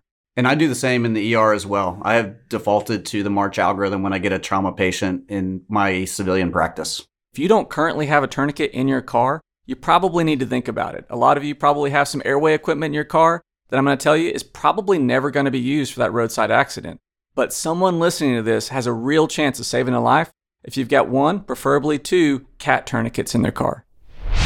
So let's move on, right? So we have this massive injury. We've lost an arm and a leg with a huge gaping hole in the side. So the medic proceeds with the March algorithm. What he noticed was that there was a massive amount of bleeding from his right inguinal region that he just couldn't stop. And one of the recent reviews of combat trauma, what we learned is that with traumatic amputations of the lower extremities, there's a large amount of pelvic fractures and hemorrhage as well. And this patient very obviously had a pelvic fracture. In fact, the entire right side of his body was basically missing. And so Sergeant Bowen brought out a pelvic binder and a junctional tourniquet. He personally used a improvised junctional tourniquet, but there's many on the market out there.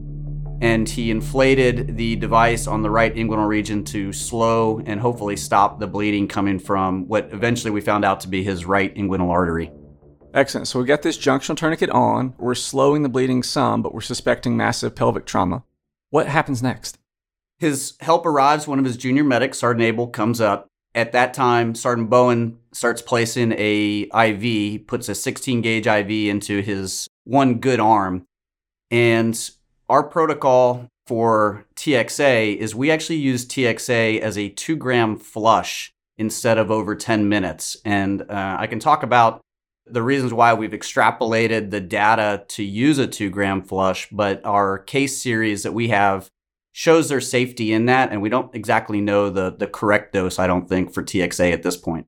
And what we do is we allow our medics to pre-draw TXA in a 10 cc syringe, and so they replace their saline flush with the TXA. And so now instead of flushing with saline for their IO device or their IV, TXA is going in as their flush for proof that the line is good. And so now, right off the bat, we've got a line and we've got TXA given to the patient. So we've got a large bore access, right? We've done our best to control the hemorrhage between, the use of a junctional tourniquet, et cetera. And now you're going to probably tell me that lots and lots of crystalloid is the resuscitative fluid of choice for trauma patients, right? Like 5 or 6 liters of normal saline. Does that sound about right? Well, we follow our old ATLS algorithm of 2 liters of normal saline up front. Actually, we carry cold stored whole blood on every mission, and we have been since about 2015. We stood up our pre-hospital blood program with our medics in 2013, and that started with PRBCs and has now transitioned to low titer whole blood. And on this mission, they had a total of 4 units on the objective that night. So at this point, we're starting to transfuse blood. We've got a junctional tourniquet on. We've got large bore access to give that blood through. What happens next? Well, the patient is actually conscious throughout this and is talking to the medics and is telling them that he's having difficulty breathing. And so with Sergeant Abel now, the junior medic, Sergeant Bowen directs him to evaluate his breathing, and he notices that he has poor rise and fall of the left side of his chest, and we definitely know there's an injury to the right side of the chest as well. Okay, so we have a suspected chest injury. What can we do about that? Our initial treatment of choice is a needle decompression, and so we use either a 10 or a 14 gauge. We've moved to between the 4th and 5th intercostal space in the anterior axillary line as our primary choice for needle decompression with our medics. I think a lot of people have moved past the midclavicular line just a space or 2 down in the 2nd or 3rd to these other locations. The data coming out of the Armed Forces Medical Examiner on all our deceased service members is showing that needles in the 2nd to 3rd intercostal space are not making it into the thoracic wall. And so we have moved for that reason to the 4th or 5th intercostal space. I love it. Yeah, a lot of anatomic things that could happen. For the Ranger population, it could be because of, massive pectoral muscles. My population is probably a little bit less massive pectoral, a little bit more, obesity. But a lot of the times, even with very long needles, you're just not getting to where you think that you ought to be. Hence the discussion of other locales. In this case, they did notice that there was a lot of hemorrhage from the chest. And so very quickly after doing actually a couple of needle decompressions where the patient responded and said that his breathing was better, they actually moved on and placed a left-sided chest tube. Unfortunately, the right-sided chest tube, which was being prepped as the patient was moved, it fell into the dirt and they could not place it. Okay, so to recap, we've got our junctional tourniquet on, we're giving whole blood, we've got the large bore access, we've decompressed the chest. Now what happens? At this point, one of the best aspects of medicine on the battlefield is evacuate your patient. And so they try to move their patient for evacuation. Okay, and then what happens? Unfortunately, they walk out into the open and are ambushed in the middle of an open field. Unfortunately, they're getting shot at, and they can't even stand up. They're lying behind dirt berms and trying to continue to care for this patient. They've actually, at this point, given him 2 units of whole blood. The first unit went in incredibly fast. And what they're transfusing to is a mental status as well as a palpable radial pulse. We very rarely have blood pressure cuffs on the battlefield. And so mental status and just a palpable pulse is their objective for transfusion and for their resuscitation. I love it. And this has had multiple different terms about how it's, described as whether we're tolerating hypotension. But really, I think that, making sure that you have some decent perfusion with the radial pulse. And then I find the mental status in particular to be like really, really helpful to figure out exactly what blood pressure I should be driving my trauma patients to. Yeah, and this one's tricky because obviously the patient was in pain and they were treating him concurrently with ketamine as well. And so he was receiving both IM as well as IV ketamine during this time. But as the ketamine would wear off, his mental status would come back. And so they were still able to track it. And these medics were, as this is going on, they're thinking so clearly. It's just so impressive to me as their medical director in that they were they're slowing down and speeding up the rate of transfusion based on his response during all this. As all this is happening, what occurs next? They're trying to transfuse this patient, and unfortunately, they get the call that there's another casualty, and they ask to have him brought to their location, and this patient runs up, holding his neck, bleeding profusely after taking a grenade fragment to the left side of his neck. Okay, so we have a penetrating neck trauma. I'm pretty sure our tourniquets aren't going to be ideal here. What should we do for this patient? Sergeant Bowen is a little busy with the first critical patient and tells him to put pressure on it. And the patient tries and actually says, I can't. And so Sergeant Bowen reaches into the neck wound and puts his middle finger into the wound itself and actually gets the bleeding to stop temporarily, but then notices a large hematoma forming and his airway shifting over to the side. So yet another pearl for our civilian colleagues. Lots and lots of wounds, be they relatively superficial like scalp lacerations, or deeper injuries like this, do a lot better with pinpoint pressure.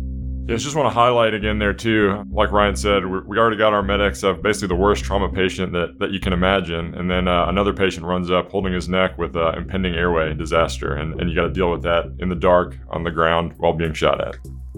Okay, so in this really easy patient scenario where in the dark you're trying to manage this airway with a hematoma developing, so we know that the clock is ticking, that if you wait very long, this isn't going to go well. What do these medics do?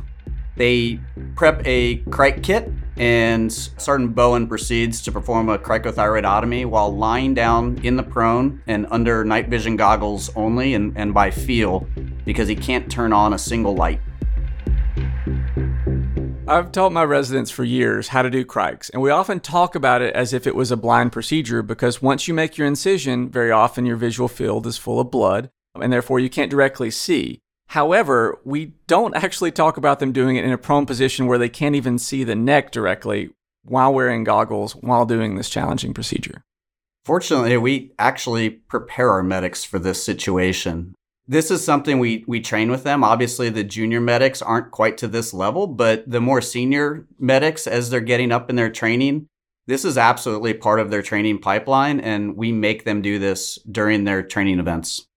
My interns will be thrilled to hear about my upcoming airway sim where I'm going to turn off the lights and make them lie down and then maybe shoot at them over their head. I think we may have to slightly tone this down a bit. So while they're doing this cric, they get the airway. What happens next? The second patient from the neck had actually had a massive amount of hemorrhage from that neck wound, and there was that quick debate of whether they should use the last unit of blood and give that to the neck wounded patient versus continue to transfuse patient one when they didn't know if they could evacuate him, as this was now their last unit of blood. And Sergeant Bowen made the decision to go all in on patient one. And at that time, they called for the ROLO protocol, which stands for Ranger Olo Titer Blood Transfusion Protocol. Before we discuss this ROLO protocol, I'd like to emphasize that very commonly after a cric, there is some bleeding, and then using some sort of closure such as suturing or something like that can help slow that. This patient had lost a lot of blood even before the cric happened, so we have every reason to think that they were in hemorrhagic shock before this dangerous procedure occurred, correct? Correct. And we also teach our medics that with these wartime injuries that we don't want to get behind on their resuscitation. And so since we don't have blood pressures and since we don't have some of these diagnostic measures on the battlefield, we want them to aggressively resuscitate for hemorrhage because hemorrhage is what's killing trauma patients. All right. And so you mentioned the ROLO protocol. What is that about? What we do is we pre-screen our ranger population and we basically come up with a walking blood bank that can be used at the point of injury without any further screening. And so back home, we identify who is a low titer donor that has O-type blood and has low titers to anti-A and anti-B antibodies. And we identify them, we pre-screen them for any transfusion-related diseases. We counsel them on the need to maintain a healthy lifestyle. And then we create lists and we rehearse and practice and train to be able to quickly draw a unit of blood off of that list of individuals and transfuse that blood back to wounded patients. Wait. What? So, just to be clear, Mel Hibbert here, this is crazy. So these are soldiers that have been screened that are universal donors and they're otherwise healthy and they got no other bugs and stuff in them. And they're walking around the battlefield, doing battlefield things, no doubt getting shot at. And then somebody taps them on the shoulder and say, hey, there's a dude or dudette over there that needs your blood. Come here. They take out, a couple of pints and stick it in the other person. Yeah, that's right. These people are walking blood banks in the field of action. Ray cray. Wow. So we have a walking blood bank. Okay, we've got one patient who's had massive blood loss and has a crike. We have another patient that has lost an arm, a leg, and has a huge hole in the side that we're transfusing multiple units through. What happens next? They call for the Rollo protocol, and they immediately have the first couple of donors come forward, and Sergeant Abel draws off initially 2 units from Rollo donors, and they continue to transfuse blood to patient number 1. And they again are continuing to transfuse to mental status and a radial pulse. And during that time, they make the decision to evacuate and they move to a second location in order to get a helicopter and get out. In the background during all of this, there's an active firefight occurring. And I know that whenever I've donated blood, I usually get, I don't know why, but it's always Nutter Butters. You get your Nutter Butters, maybe a can of Coke or something like that, and they let you sit for 20 minutes. I imagine that these Rangers didn't have the privilege of 20 minutes of kicking their feet up and having some Nutter Butters after giving a unit of blood.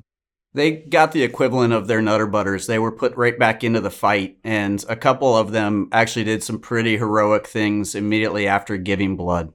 Okay, so the decision was now made to evacuate. It sounds like things were, I hesitate to use the word safe, but safe enough to risk an evacuation at this point, correct?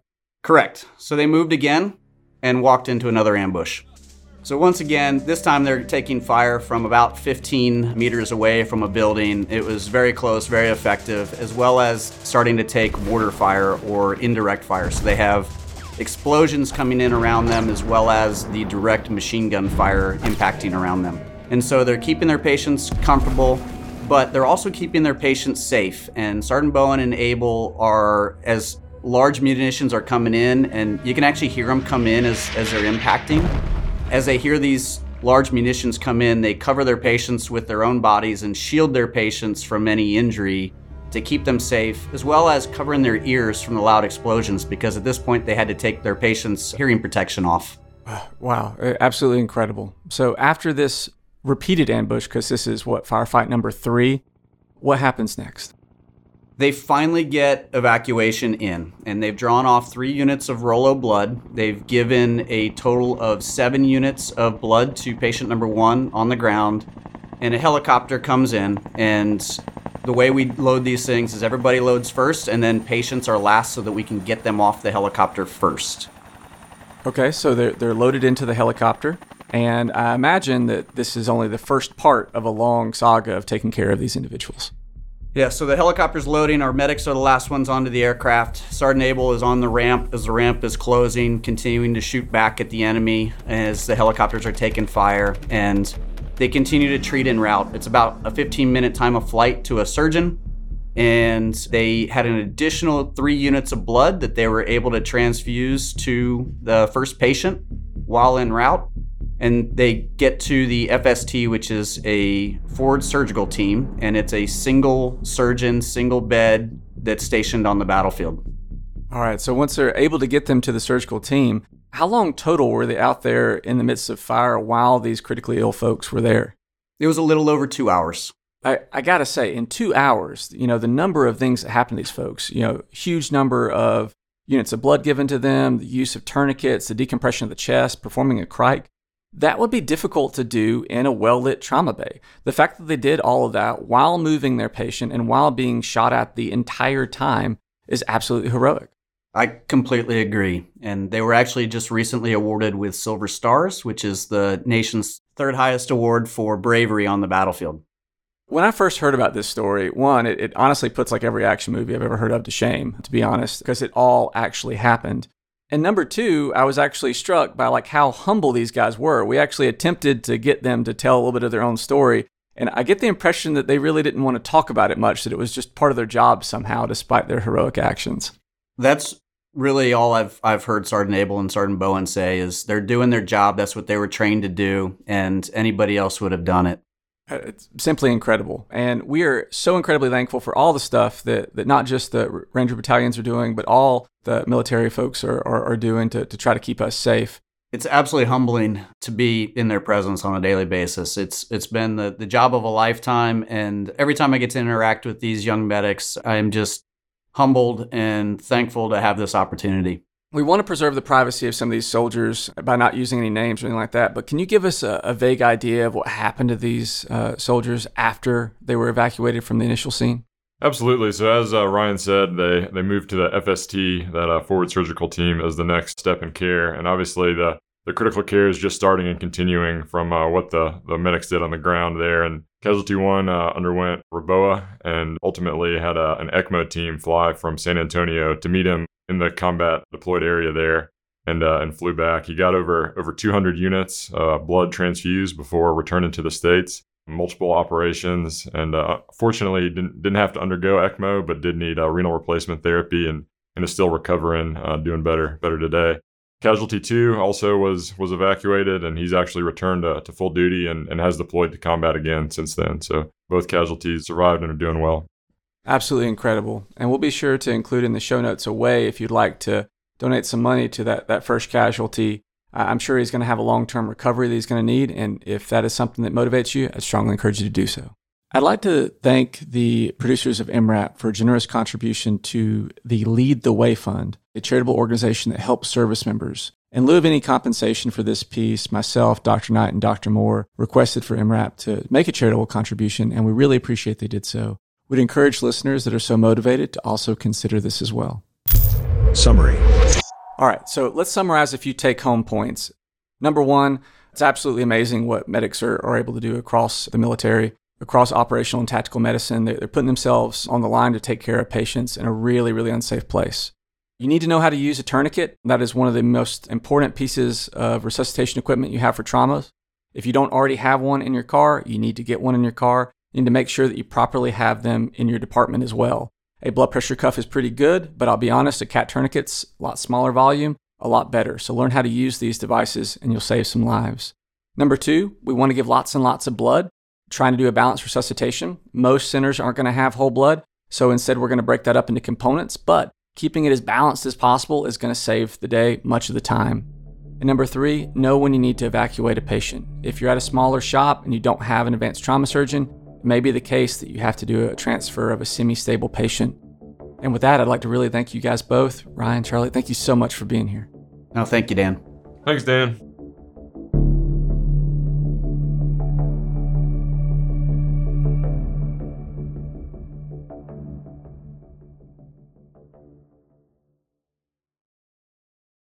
The last year and a half has been absolutely 100% dominated by COVID, to the point that we've missed some updates in areas outside of COVID.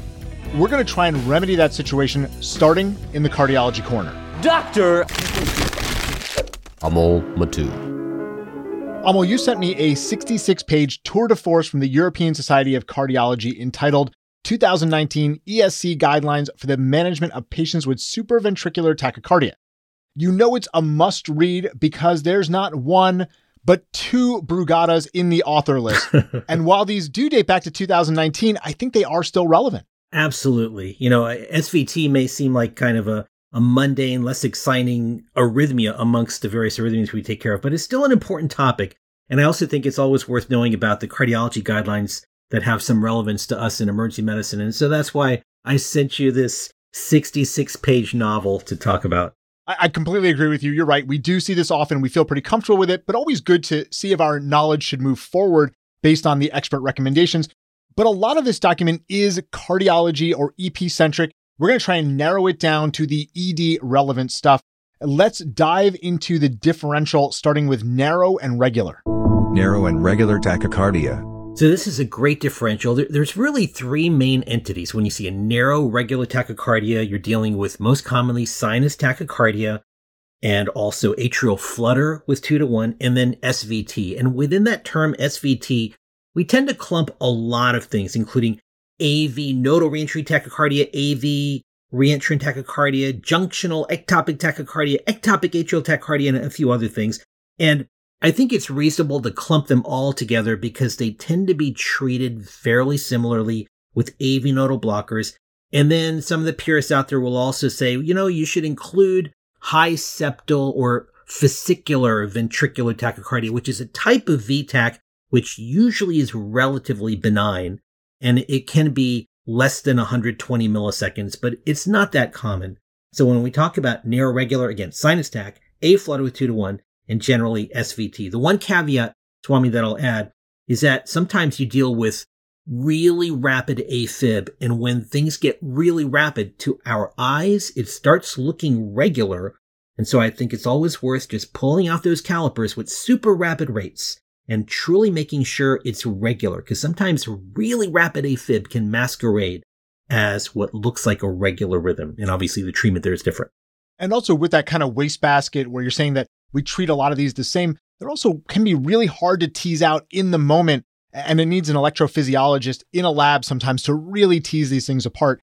And since the management is going to be pretty much the same for us, I think it is reasonable to bring those together.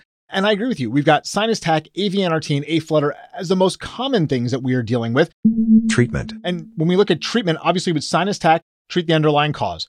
With flutter, we've discussed fib in the past many times, and the treatment of fib and flutter is pretty similar. AV NRT is probably the first tachydysrhythmia I ever learned about outside of sinus tachycardia in terms of management, in terms of presentation. It's probably the first one I ever treated as a resident.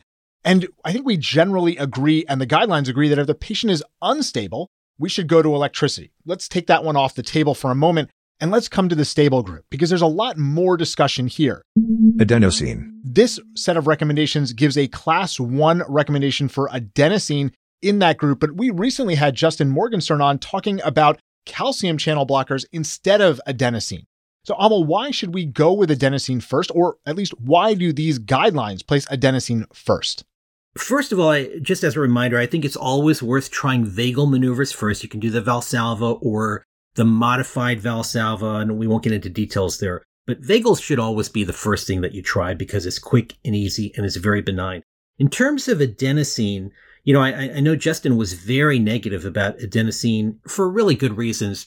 But to be honest with you, Swami, I don't tell Justin this, but I still like adenosine. I think it's fast.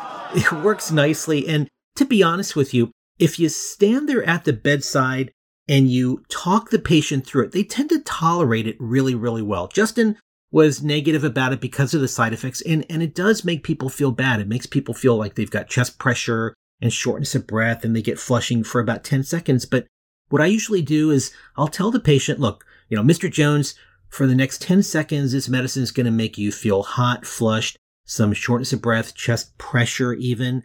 And when you feel that, it's working. So it's almost like they start looking forward to it.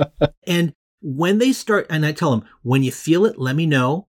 And as soon as they let me know, with them, I count to 10 and it goes away. And they really tolerate it well. This isn't the type of thing you shove the adenosine. You tell a nurse, give adenosine, I'm going to go see the next patient, and then you come back. Now you stand there at the bedside, you hold their hand, you walk them through it, and they tend to tolerate it really, really well. There's a couple other benefits to adenosine aside from the fact that it's fast and effective. It's not hemodynamically destabilizing. And then the other nice thing about adenosine is that if it doesn't work at all, then that is suggestive of septal VTach, or perhaps you just gave the inadequate dose. If it transiently slows things down and then speeds back up, then you're probably dealing with sinus tachycardia or a fascicular atrial tachycardia. If it transiently slows things down, sometimes you see the flutter waves come out and you realize that it's atrial flutter. So in some cases, even when it doesn't work, it can be somewhat diagnostic as well. The caveat here, of course, is it's got to be given really, really quickly. Use a good IV, an 18 or 20 gauge anticubital. I even have the patient hold their arm up in the air to get a gravity assist. You push it in and you follow it up immediately with a very rapid saline push, or as Michelle Lynn and a few other people have talked about, you just combine the adenosine with the saline in one big syringe and you've got to shove it in. I tell the nurses, if you don't hear it whoosh, you didn't push it fast enough. And it tends to work very nicely. And some of the things that you outlined there of limitations for adenosine in terms of having a good IV, having it close, those actually might be reasons to not use adenosine. If you can't get a good IV, if you can't get something large enough and you don't think you're going to be able to give that fast push. Beta blockers and calcium channel blockers. Which brings us to the other two medications you mentioned, calcium channel blockers, beta blockers. If you weren't going to use adenosine, which of these would you choose? Do you have a preference of one over the other? Sure. Both are great choices. They're both class 2A in these guidelines. I don't have a strong preference of one over the other. Well, I'll take that back. I have a slight preference towards using diltiazem just because I've used it so many times in my career. Verapamil, 5 milligrams as a slow push over a couple minutes works very nicely, or diltiazem, 10 or 15 milligrams. If it's a big hefty person, 20 milligrams, slow push over a couple of minutes works very nicely. If a patient is already on a beta blocker, though, oftentimes I'll go with the beta blocker because their body's already accustomed to it. And I'll give them metoprolol. That's my drug of choice because it's easy and it's just a 5 milligram dose given over a couple of minutes or so. The guidelines actually say 2.5 milligram boluses of metoprolol, which I thought was really wimpy. 5 milligrams is the dose that we'll typically use. So again, no big difference between the beta blockers, calcium channel blockers. Use what you're comfortable with. But in general, if a patient's already on one class or the other, that's the class I go with. The one other point that I would just make as well is that the general recommendations are that you shouldn't combine them. So don't give 1 or 2 doses of a calcium channel blocker, then switch over and give 1 or 2 doses of a beta blocker, or vice versa. Just stay with one class and continue dosing that class. Eventually, you're going to get there. Now, the guidelines make that recommendation. Don't switch classes. Every textbook out there says don't mix the drugs. Don't start with one class and then move to the second class. And we've all learned that before, and I've never found a good reference for that. We actually did a lit search and couldn't find any good evidence to say why you're not supposed to switch from beta blockers to calcium channel blockers IV and combine them. But again, just be aware that most every recommendation out there will probably give you an unreferenced statement that if you start with calcium channel blockers IV, don't start adding beta blockers IV or vice versa. So I don't know where that came from. But yeah, I guess it makes sense. So good to have all of these options. We're going to start with vagal maneuvers. Then we can use adenosine. If you have a problem with adenosine or the patient has a problem with it, because I've had that pop up before, patient who's had AV NRT before, they really don't want adenosine again, you can reach for a calcium channel blocker or a beta blocker, depending on the patient circumstance, what they might already be on, but we're going to try not to mix those agents. Regular and wide tachycardia. Let's move from there to the regular wide QRS tachycardias. What's our differential here? That's a pretty easy differential. You start with ventricular tachycardia. The second possibility is VTAC. The third possibility is VTAC. And the fourth possibility is maybe sinus tac with the bundle branch block pattern. If you see PQRS, PQRS, PQRS, PQRS, and so on. And then the last possibility is ventricular tachycardia also. So obviously we're trying to make the point here. Yes, SVT with the bundle branch block pattern is possible, but you've got to be really, really careful about ever making that diagnosis. And what I would say is that if you ever see a regular wide complex tachycardia and you diagnose SVT with the bundle, you do so at your peril and the peril of the patient as well, because gosh, it's just such a difficult diagnosis to make, and it's a diagnosis that you make with risk. Amal, we've heard you talk about this before. We've heard you say that a lot of the algorithms that are there for differentiating ventricular tachycardia from SVT are very cumbersome. And actually, the authors of this guideline kind of say the same thing. They make a big point of saying that we should assume it's ventricular tachycardia unless you can clearly establish that it's not ventricular tachycardia. And in general, we're not going to do that. We're not going to be making that clear establishment. We're going to defer that because, again, these guidelines are really directed more at cardiologists, and they're telling them to assume that it's ventricular tachycardia. I'm going to assume it's ventricular tachycardia. But for the sake of completeness, are there specific features in the EKG that might push you towards that wide SVT? Well, again, it's a really dangerous thing to do. If you use any of the published criteria that are out there, you're guaranteed to miss at least 10, in some cases, as many as 40% of cases of ventricular tachycardia. In the article, they said that the algorithms have only about a 75% sensitivity for picking up VTAC, which means you might be missing as many as 25% of your cases of VTAC if you use the algorithm. So I would say no, with one exception. And the only exception I would give you is that if you happen to have the patient's baseline 12-lead ECG, and at baseline, the patient has a bundle branch block pattern, which, and here's the second part of that, which looks exactly identical in every one of those 12 leads. So in other words, you've got the baseline 12 lead, and the QRS complexes look exactly the same at baseline as they do in all 12 of the tachycardic EKG leads. In that case, then, yeah, maybe you can say, this regular wide complex tachycardia is simply SVT with the bundle because the QRS complexes look exactly the same as when they are in sinus rhythm. But if you don't have a baseline EKG and the QRS complexes don't look exactly the same in all 12 leads, I think you've got to call it VTAC. Now, the one other thing that I would suggest is to consider using Lewis leads. If you have a stable patient, you can repeat the 12 lead using the Lewis lead technique. Some of you have heard of it before. Some of you know what this is. And it's a little bit difficult on an audio podcast to describe this. So just Google this. And essentially, you're going to repeat the 12 lead, simply changing the position of 3 leads. All the other leads stay the same. You simply move 3 electrodes and then repeat the 12 lead.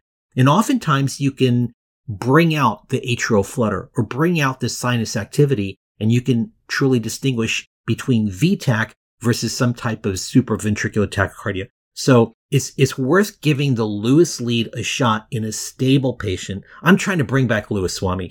I think this is a really great technique if your patient is stable enough to get a second EKG. And all you do is you repeat the EKG, changing the position of 3 leads. And many times you can truly distinguish between VTAC versus a flutter with the bundle or sinus tac with the bundle or something else like that. So take a look on Google for that. Maybe they can put a picture of the lead replacement positions in the show notes. All right, I really like the fact that you focus on the fact that even if you have an old EKG, the complexes need to look exactly the same because, of course, a patient who has a bundle branch at baseline, a bundle branch block at baseline, can still have ventricular tachycardia today. So it doesn't mean that they, right? So that's really an important thing for us to focus in on. Treatment. In terms of treatment, if the patient's unstable, we're going with electricity. So let's take that one off the table and let's focus on the stable patient once again. We've got a stable patient with a wide complex regular tachydysrhythmia. And yes, you are defaulting to VT, but SVT is still in your head. In terms of treatment of that stable patient, what are you reaching for? Well, again, it's worth trying vagal maneuvers. Typically, VTAC will not respond to a vagal maneuver. So if they convert with vagals, in all likelihood, nothing's 100% in medicine, but in all likelihood, it was an SVT. They also suggest using adenosine. They give adenosine a class 2A rating because they say it can be therapeutic and also diagnostic. And I have a little bit of debate with that. And I've talked about this before, and it's always a controversial issue. There's about 10% of cases of VTAC which are known as adenosine sensitive. So about 10% of your VTACs may actually convert with adenosine. And if that happens, what are you going to do now? Are you going to assume that because they converted with adenosine, that it must be an SVT? And if you make that assumption, what are you doing? Swami, do you admit all of your SVTs? They mostly go home. And most of those patients are discharged home. And that could be a real problem because if it turns out it was adenosine sensitive VTAC and you assumed it's an SVT because they converted with adenosine, you're sending that patient home. They really need to go to the EP lab to find out what's actually going on. And so I don't like using adenosine as a diagnostic challenge because it just adds confusion. To me, it's kind of like giving Maalox to a chest pain patient. If your patient's having a heart attack, yeah, they can oftentimes get better with Maalox. What are you going to do with that patient now? Are you going to assume that it's not cardiac? And I think that's the problem with adenosine. The other problem that they bring up with adenosine is that if it turns out your patient with the regular wide complex tachycardia actually had antidromic SVT with WPW, well, adenosine can, in some cases, turn SVTs into AFib transiently for a few minutes. I've done that a few times before where I've had narrow SVTs, give them adenosine, and they turn into AFib. Well, if you have an AFib WPW patient, that patient can decompensate.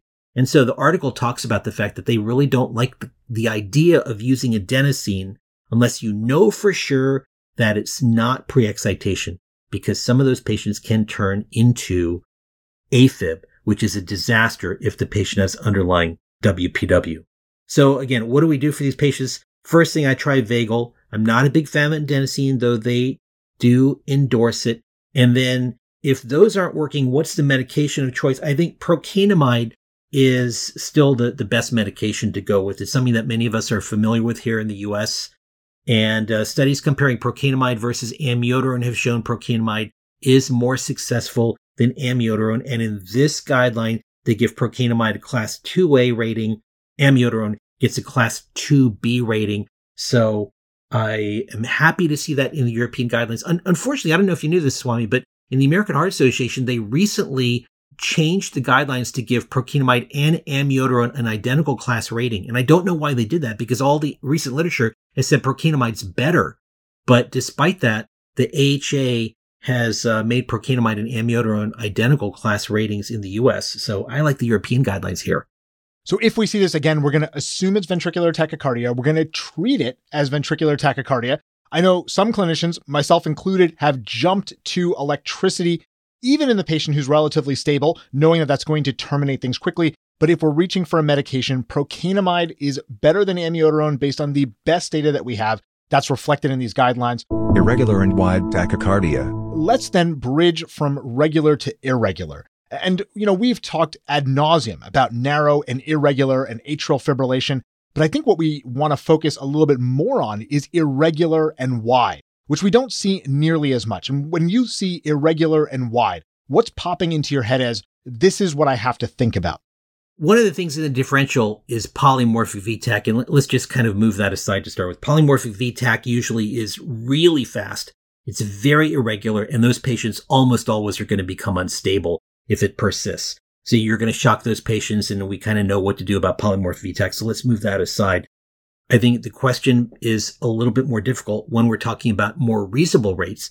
And then we're asking, is this AFib with a bundle branch block pattern, or is this AFib with pre-excitation or WPW? There's a huge distinction there. If it's AFib with just a bundle branch block pattern, then you're just going to go with a beta blocker or calcium channel blocker, whatever it is that you normally do for AFib. That's what you do when you're dealing with AFib plus a bundle. However, if you're dealing with AFib with WPW, that's an entirely different animal. And in that case, you've got to stay away from all of your AV nodal blockers because those will kill the patient fast.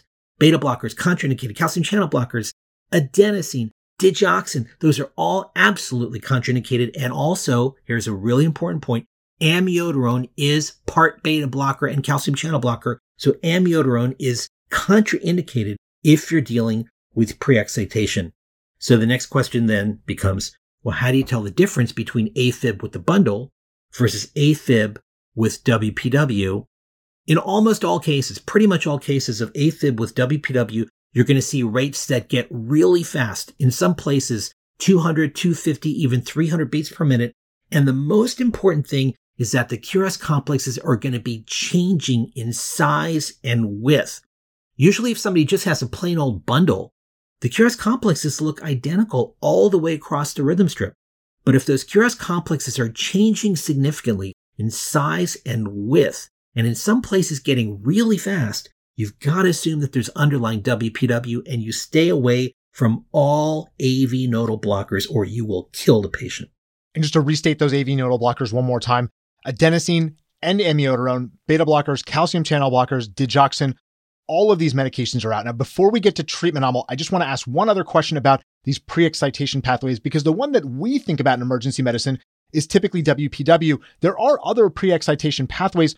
Does it make any difference if the patient has one of those pre-excitation pathways instead of WPW in terms of having a wide, irregular rhythm that they're presenting with, or are we going to treat them all the same? I would suggest that from the emergency department standpoint, we're going to treat them all the same. That the article talks about some other pathways, and I think that's a little bit more relevant to the electrophysiologists that are doing catheter ablation. But from the ED standpoint, we're going to pretty much treat them all the same. Good. Well, keep things a little bit simple where we can. Treatment. Let's get to treatment itself. Again, if the patient is unstable with a wide complex irregular tachydysrhythmia, we're going to give them electricity. We're going to move on from the unstable. Let's talk about the stable patient. We have a patient who comes in, they are stable, but they are tachycardic. You get the EKG, it's wide, it's irregular. They're talking to you. What are you reaching for treatment there? All right. So again, we're talking about the irregular, wide complex tachycardia with changing morphology. So we're worried about pre-excitation. What I would suggest is that sedation and cardioversion is still the best, fastest, and safest way to go. Now, if you really want to use a drug instead of shocking the patient, probably procainamide is going to be the best. Procainamide selectively inhibits the accessory pathway, so it's perfect for these patients. Procainamide gets a class 2A rating. They also put ibutylide in there as class 2A, but I think most emergency physicians are not comfortable with ibutylide. I'm not, and so I'm going with procainamide as 2A. Class 2B, flecainide and propafenone. Again, I'm going with procainamide because I'm more comfortable with that. And then they say that if the drugs don't work, then you can move forward to sedate and shock the patient. But again, I would suggest that if you want to start with sedation and cardioversion, you would be doing possibly the best thing for that patient. Yeah, when I see that EKG, Amal, I get pretty anxious and nervous because it just looks really ugly. And even when the patient has a decent blood pressure in front of me, I still prefer to reach for the sedative and the electricity, knowing that if I wait for the medication to work, if it takes a little bit of time, that the patient then becomes more unstable, it makes sedation a little bit trickier. So I tend to reach for electricity in these cases over the drug just for the expeditiousness of fixing it. I totally agree. Special populations. Amal, one other place that we should touch on is some other populations. So if we have pregnant women coming in with these tachydysrhythmias, does that change the drugs that we need to be reaching for, or are there specific drugs that we cannot reach for in that group? Yeah, it changes things only very slightly. So there is an increased incidence of supraventricular tachycardias during pregnancy, and I think I've taken care of maybe at least a half dozen of these patients. I remember when I was a resident, one of my attendings, who was in her second or third trimester of pregnancy, was pushing on her neck during the shift. And I was like, why are you doing that? She said, I'm having SVT again. So she was giving herself a carotid. I was like, oh, please don't pass out. Only a second year, I don't know what I'm doing. But anyway, from the acute treatment standpoint, number one, if you ever need to cardiovert a patient who's pregnant at any stage of pregnancy, it's considered safe. Very little of the current makes it through the uterus to the fetus. So if you need to cardiovert, go forward, sedate and cardiovert. And that would be a reasonable thing to do if your drugs are not working. Of course, the first thing you want to try is vagal maneuvers. If vagal maneuvers don't work, they actually recommend moving forward towards a beta-1 specific blocker. For example, metoprolol. They specifically say not to use atenolol. I'm not sure why, but go with esmolol, go with metoprolol. That would be your first choice. And then they also suggest using IV digoxin if beta blockers don't work. And of course, if you have time. But I'm just going right to the metoprolol for these patients. They didn't really talk about adenosine. I've seen other recommendations suggesting adenosine safe. I've used adenosine before in pregnant patients, and it's been perfectly fine. But they didn't talk about adenosine. They actually push for beta-1 specific blockers like metoprolol. And they were not big on calcium channel blockers here because there's some suggestions of fetal problems. Now, I think that's more likely with chronic use of calcium channel blockers. But again, if specifically going by these guidelines, if you have an SVT during pregnancy, Number 1, vagal. Number 2, go with a beta-1 specific blocker like metoprolol. And if that doesn't work, you'd consider DIG. And if you ever need to cardiovert, you can consider that safe at any stage of pregnancy. That last thing you said, I think, is really important, that electricity is still safe.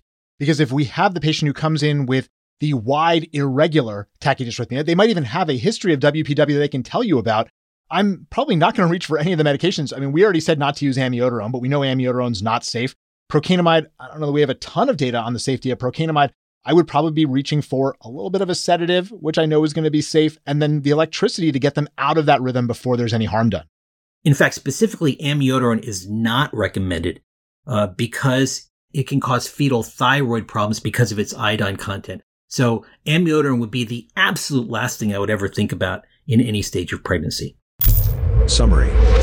Starting with those SVTs, things that we see very frequently all the time. And again, for many of us, the first tachydysrhythmia we ever treated as a resident, using adenosine is fine. Going with a beta blocker or a calcium channel blocker instead is also a fine approach. And you're going to have to tailor that a bit to your patient. Remember to try those vagal maneuvers, especially things like the revert, which we've discussed in the past on EMRAP, showing a much higher efficacy than standard vagal maneuvers. But try those first while you're getting everything together. If the patient's unstable, go with electricity. In the patients who are wide irregular, we're going to assume ventricular tachycardia and treat as such.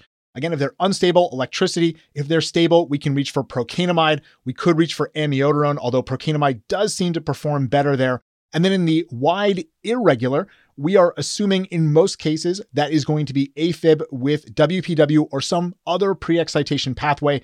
We're going to, again, really consider using electricity as our first line, even in the stable patients, because that rhythm can easily degrade into an unstable rhythm. If we want to reach for medications, again, procainamide is probably our safest bet and something that we are fairly comfortable with in the emergency department. Amal, thanks so much for the update. Thanks so much, Swami. I look forward to talking to you again real soon.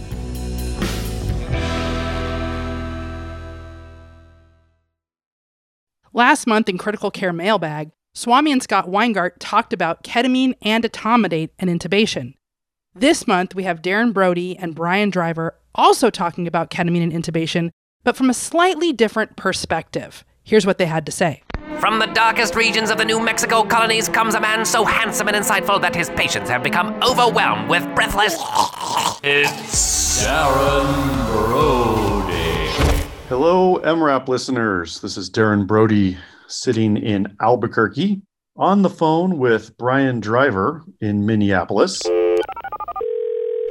Brian is an associate professor of emergency medicine. He's a attending physician in the emergency department at Hennepin and the director of clinical research there. And Brian churns out a ton of amazing airway research, and I'm thrilled to have him here. So let me just set the stage here. In emergency medicine, I think we do a really good job of predicting difficult airways, anatomically difficult airways, and now there's a lot of focus on physiologically difficult airways. These are patients in whom you're really afraid to burn bridges and paralyze a patient because you're anatomically concerned that you may not be able to intubate that patient or rescue them if the intubation is unsuccessful, or their physiology is so fragile that you're afraid that any period of apnea could be catastrophic.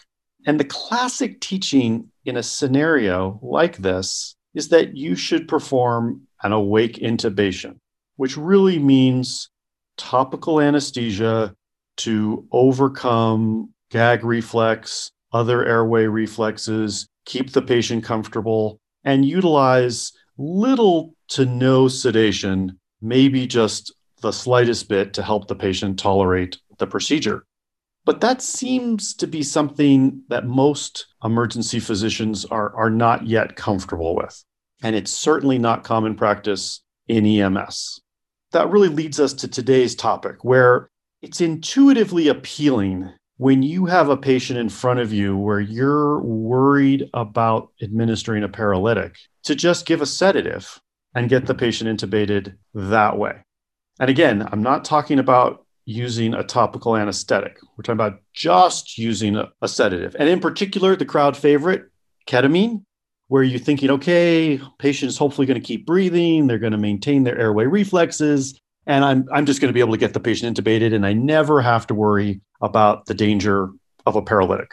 And this goes by different terms. People might say a sedation-facilitated intubation, ketamine-facilitated. It's been referred to as a ketamine-only breathing intubation, dissociated awake intubation. Although, depending on who's talking about it, they may actually be talking about the combination of a sedative and a topical anesthetic. But in common practice in the community, it seems like people are really just talking about the sedative by itself. It's quick, it's easy, we know the drugs, bim, bam, boom, you're done. But the problem here is that, certainly ketamine doesn't cause a lot of muscle relaxation. And anytime you're giving a sedative to a critically ill patient, there is a risk here. You could certainly put that patient into this kind of gray area where they're sedated enough to be unable to protect their airway, but not so sedated that they don't have a gag reflex, right? So that's a bad potential combination, kind of a perfect storm. And I have seen personally some bad outcomes from this. And in fact, in 2012, on an Airway Corner episode, I presented a case that included a ketamine-only intubation with some addition of a topical anesthetic. And then in 2013, looking back, I did a piece talking about ketamine-only intubation in the community. And I really assumed when I did that piece that we would have a ton of evidence by this time to address the concerns with this concept. But it really hasn't happened. I mean, up to now, I think we had a paper in the 90s from Israel looking at, less than, I believe, somewhere around 30 patients with about a 65% intubation success rate, not a lot of information on complications. And so that's where Brian's recent paper comes along. And in the paper is success and complications of the ketamine-only intubation method in the emergency department, which has been published in the Journal of Emergency Medicine. So Brian, thank you, for coming on, and thank you for all the work that you do in emergency medicine and airway research. Tell us why you took this on and tell us what you found. So this was an interesting topic to me because there is a growing interest in using ketamine alone for intubation and avoiding a paralytic. As we know, that's kind of how we started out in the 1970s in emergency medicine with sedative-only intubations, where we couldn't yet use neuromuscular blockade until our leaders of emergency medicine fought for that to improve the safety of intubation. But recently, with the advent of video laryngoscopy in bougie use, there are some who feel that using ketamine only could actually be safer in many patients. And so because there's really no data on this, I was curious about it. And we used, the big registry, the National Emergency Airway Registry, to try to get some data on this. And so we looked at the latest version of that database from 2016 to 2018, which comprised about 19,000 intubations. Now, this registry is from about 25 academic medical centers. Data on every intubation is put into this registry. Now, you've heard of the NEAR database before, the National Emergency Airway Registry. In fact, Swami and Scott talked about the NEAR database last month, and they did a nice in-depth critique of using this methodology for airway studies. Now, remember, the NEAR database really gives you observational data only, and so therefore there can be bias between different groups as to what technique was selected for their intubation. For a more in-depth discussion, go back and listen to the discussion last month. And so we looked at this database, and of those 19,000 intubations, we found that there were 102 that used ketamine only, so not too many. And we wanted a reference standard that was comparable to some group of difficult patients. So we selected those who received topical anesthesia as like the control group or comparator group, and that had 80 patients. So not a large sample size when you're talking about 19,000 to start with. The vast majority of these folks underwent RSI. So we compared the ketamine only and topical anesthesia groups, thinking these are both tough groups to intubate, thinking that it would be close to an apples-to-apples comparison, although not perfect. And what we found was that success in the first attempt in ketamine was 61% compared to 85% for topical anesthesia, and that adverse events were more common when used the ketamine only compared to topical anesthesia. During the whole course of intubation, 32% of patients had some adverse event compared to 19% with topical anesthesia. Notably, And this is probably the most feared complication for ketamine only. There were 7 patients who vomited, or at least were reporting to have vomited at some point during the course of airway management. So that really speaks to, when you look at these 2 groups of people who are tough to intubate, ketamine was a lower success in the first attempt. Though some would argue that overall success is much more important when someone's breathing and that complications are more relevant. But we found that complications were indeed higher. This does have some limitations. It's a relatively small study, only 180 some patients total. It is still the best data we have on ketamine-only intubation, because it really has been mostly relegated to expert opinion so far, and not much data has been published. So it definitely has some limitations, but it's the best data to help you decide whether or not this is something you're going to add to your toolbox. One of the things that's interesting to me is just how few cases there were. When we look at that data and you kind of look at your experience, and I know you've had lots of conversations with lots of people on this topic, what do we tell people? Like, okay, this is great. We've taught you how to recognize the difficult airway. We've taught you how this can go badly. What do you tell them that they should be doing? Yeah, this is tough because, skill does vary substantially, and experience with different techniques varies substantially. But how we practice at Hennepin and how, I like to teach other folks is, to me, it's really a dichotomy between completely awake and then, just as you said, with a little bit of sedation if you really need it, but try to do primarily a topical anesthesia approach. So that's one side of the spectrum. The other side is complete control with RSI, and then be ready to back up with an extragalactic device and cricothyrotomy. The in-between area, which I know some people have reported to be highly successful and have few complications, we just don't have data on that. And so I tend to stay away from that, just because I like having the complete control during awake and complete control during RSI. It does involve some tools that not everyone might be familiar with, but I think if you're doing RSI, you definitely have the skills and ability to do a topical anesthesia, intubation, and use an endoscope. These things seem foreign because they're not commonly done, but I think it's not technically hard. And now with disposable scopes, I think it's more accessible. I'd like to see more people expand their skill set a little bit. And I certainly practice, I think, the same way. I think the middle ground is appealing. It just doesn't seem in my hands to work out as well. And I would add that you don't need an endoscope to do many awake intubations. They can be done with video laryngoscopy. And I love the endoscope. I think it's an amazing tool. And like you said, they're not as cost prohibitive as they used to be. And there's courses out there where you can go and learn that skill set. But the actual act of applying some topical anesthesia to the airway is not difficult.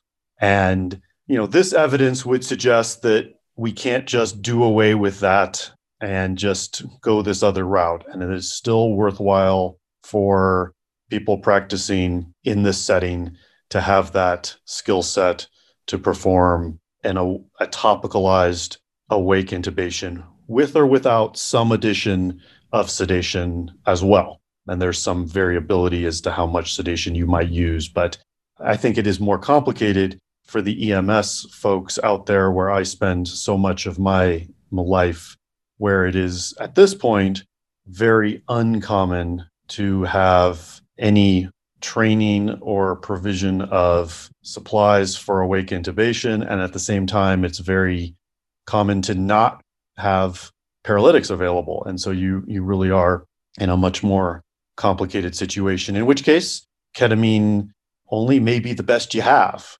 But to think that that's going to be perfectly safe and easy is probably, unfortunately, is wishful thinking. I would remind listeners that paralytics actually make bag mask ventilation easier and will facilitate the placement of an extraglottic device much better. And so really, there's multiple reasons to be really comfortable with all aspects of medication facilitated airway management with the use of a paralytic, and at the other end of the spectrum, to be comfortable with the awake intubation option with or without small amounts of sedation. So, Brian, as always, thank you for the work that you're doing. Thank you for asking the questions, looking for the data, and then for coming to share it with us. Really appreciate it. Thanks, Darren. Appreciate it. Summary. Darren, Braude, and Brian Driver had a great conversation about a study that Brian recently did of a subset of patients in the very large NEAR database. Brian and his co-authors looked carefully at a small group of patients who received ketamine only and compared them to another small group of patients who received topical anesthesia only. The patients who received ketamine only or sedation only without the use of paralytics or the use of topical anesthesia had complications in this observational data.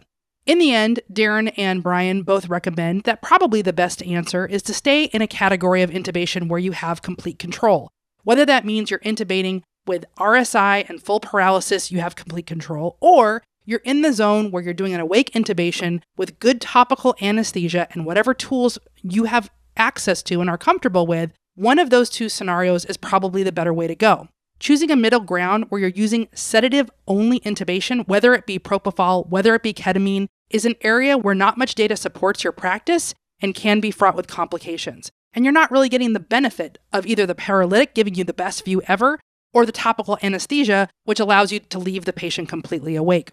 So you can pick the high road, you can pick the low road, but probably don't pick that road in between or you'll fall off the cliff. You can pick the high road and you can pick the low road, but probably don't pick that road in between, or you'll fall off the cliff. Right, it's enough. Right, stop it. Hold your waist.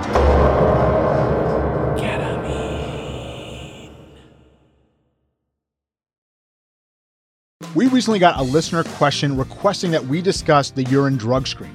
I gotta say, I was a little surprised we hadn't covered it. I don't think we order them that much as part of our assessment, but we do get asked by other services to order these pretty frequently. And it raises the question, do they know something we don't know? So let's dive into this with our resident toxicologist, Dr. Jeff Lapointe. Jeff, welcome back to EMRAP. Jeff Lapointe! Glad to be back, especially, you picked, my bane, the bane of my existence, right? You picked my arch nemesis. Your residents tell me you love the urine drug screen. So let's set the record straight. When we get a urine drug screen, what is that urine drug screen actually testing for? You are initiating the drug testing, chain, right? And so you're looking for metabolites, generally from amphetamines, cannabinoids, cocaine, opioids, PCP. Some places might have some other things added, and you have to know what your shop has. But basically, it's this screen that is seeing if a preset immunoassay, so just imagine like a claw or something, and anything that fits into there, it's going to read as positive. So there's a structure there. It's just an immunoassay, and if it binds, it's going to say positive or negative. And as you said, it's only testing for a limited number of things. But I guess our real question has to be is how accurate are these results? If I get a urine drug screen for whatever reason, and it comes back positive for benzodiazepines, for instance, how sure can I be that the patient used benzodiazepines? So I guess I can answer your question with a question a little bit. Are you asking how sure can you be that the patient was exposed to benzodiazepines? Or how sure can you be that the patient's altered mental status in front of you at that time is due to benzodiazepines? Well, that is kind of the crux of the question, right? Let's take the first part first. How certain can I be that the patient was exposed to benzodiazepines? There are false positives and false negatives for benzodiazepines. It depends on the structure of it. And so, clonazepam and alprazolam, a couple of the other ones, they might not show as a positive. Diazepam might show up. Lorazepam might not. It all depends on the immunoassay being designed to bind a structure. So if anything fits in there, and there are false positives too, sertraline, oxyprozin, some antiretrovirals, anything that fits in there is going to read as a positive. So it might be a true positive, it might not. The real question is, how concordant or discordant was it to your pretest probability? So look, not that accurate. Lots of false positives, many false negatives. You can't really be very sure. Now, this is going to go to confirmatory testing. Sometimes at some shops, you have to request confirmatory testing where it goes to GCMS. And then you might find out exactly what it is a week later. All right. The second part of that question that you asked me was, how can I know that the benzodiazepine is why the patient's altered? Jeff, the thing is, in the emergency department, we often get these patients with vague or undifferentiated, no real information as to why the patient is altered. So this patient comes into me, they are altered. I have very little data about what was going on, what they took or didn't take, or what other circumstances were going on. I get a urine drug screen. It's positive for benzos. Doesn't that help me in some way, shape, or form? Yeah, I wish. Only on TV, right? Because the philosophy of it is well intentioned, and people don't want to use something that's. I mean, the whole reason people are listening is because they want to get better. But yeah, it's no one wants to use the wrong thing, but no, it is not useful because that person could have taken a benzo 2 days ago. Let's say they took diazepam. It's metabolized, and broken down, and the little tiny claw that is the urine drug screen picks that up and says, benzos are here. But it has nothing to do with while they're there. It could cause you to miss the head bleed or the meningitis or something else. So it really doesn't have a bearing on at least my practice at all. And I'm betting a lot of your listeners feel the same way. But no, even when it's right, it can still be wrong. And there's a lot in what you just said, missing the patient with the head bleed or the meningitis. This is part of the problem, because even if the test was really good to say that the patient was exposed to it, it might lead us to premature diagnostic closure and say, oh, it's just the benzo. Right. And you think about how you order other tests, think about how difficult it can be to interpret an ethanol concentration in the ED. Think about that. And so you get an ethanol on someone and it's 200 milligrams per deciliter. Well, that could mean something very different in one patient versus another patient. And you actually got a number. You quantified that what you're looking for is there, and it's still hard. Imagine if you got an ethanol concentration and the answer was, yep. You're like, what do you mean? You gave me a binary? You gave me, what's the acetaminophen content? Totally useless. How do I use that? So we even take it one step further, and you look at all these tests and it says, oh yeah, amphetamines. And then we all of a sudden assign the entire patient's presentation to that. And what if, since we should all be having these conversations, what if that patient is a part of an underrepresented population or an overrepresented population when people think about drug use? And you assume you've just confirmed your bias about the patient based on an immunoassay. Then that's a big deal. What about the situation where I have a clinical scenario that looks like benzodiazepine, but I don't have a lot of corollary information? I don't have a lot to back me up. Urine drug screen helpful there? I mean, it's cool, but I mean, that's great. But you are the drug screen. Your training, your experience, you tell me that, all right, this patient has altered mental status. They basically have kind of like a non-specific toxidrome type exam in terms of they have normal vitals and they're asleep. No signs of trauma, and I don't think they have an infection. Maybe we scanned the head, maybe we tapped them, whatever. But depending on what your pretest probability was, but normal vital signs, but asleep, and labs look good. EKG looks great. Sounds like a sedative hypnotic. Could it be a barb? Yeah, sure. Could it be ethanol? Yeah, sure. Could it be a benzo? Yeah, sure. But I don't see how necessarily oh yeah, wow, it's positive on the UDS. We cracked the case. No, I guess that's part of the issue, right? Because do we need that confirmatory test to tell us? It's kind of like when we see a patient who's got right-sided flank pain radiating to the groin, they got blood in their urine. Do I need a CT scan to say that that's a stone when I'm pretty sure it's a stone? So if the patient has a toxidrome that I can see and I've got a high pretest probability, do I need that confirmation? Or again, could that confirmation lead me in the wrong direction? Because you can have a benzo on board and also have a head bleed, or have a benzo on board and also have meningitis. The two things don't have to be mutually exclusive. And I think that's a big part of the problem. And you went into the fact that there are false positives and false negatives, so you can't even necessarily rely on the information that you're getting. And one of the other things that I often hear with the urine drug screen is how little it actually tests for. So I have people come in all the time. Either the patient comes in or the consulting service says, can you just get a urine drug screen and see what's in their system? And I'm like, but I'm only testing for a couple of things. So how limiting is the group of things that we actually test for? Yeah. And it'll vary from place to place. And some places have fancy, opioid screens. And some places have very limited ones. And so there's another layer of complexity too. What's the threshold that each institution sets for a positive? That could vary. So, it's funny that you bring up the, nephrolithiasis kind of thing, like the slam dunk renal colic or something, because I have like really smart partners that I practice with. And sometimes like they know all the literature, they know all the data, they can do all this math. They're telling me why I don't need to get a CAT scan for the exact situation you said, or who needs a TAP and who doesn't for this and that. And then those same people be like, we got to get a urine drug screen. And it's really funny, because it's just, if it's part of the practice at your shop or part of your personal practice, I don't know that I could convince you that it doesn't matter for patient care. If it's not part of your practice, you will be confirmed by almost everything you read. But sometimes I joke with my partners, I'm like, the attachment to this is almost religious in nature because you just want to believe it so bad. We've talked a little bit about why we order them, why we shouldn't order them. But what about when the consultants are asking us to order them? Because we do get requested quite often to get these, whether it be for psych patients or, like you said, going to the ICU or even going to the floors. What's kind of your response? How do you deal with that disconnect? Because I think that's part of the issue. We sometimes just don't want to have the conversation. So how do you have that conversation? I try to attack the conversation like, look, this is not going to help in any part of inpatient care. It's just not. And it depends. If there is a level of resistance, I'll be like, okay, well, what are you looking for? Or whatever, like, oh, what medications do you see on their list that could pose a problem for false positives or false negatives? And so, that's the nice thing about talks is that when I'm consulting, I don't have 16 patients at one time and I can spend the time, sparring with someone. But sometimes they're just going to dig in and want it.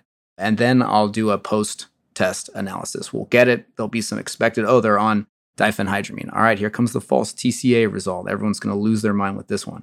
And when it's positive, I call them back and I'll be like, okay, hey, do you see that? Like, how did that, and just try to do a little like collegial teaching or, kind of discussion about it and not be a jerk about it, because that doesn't make toxicology any friends.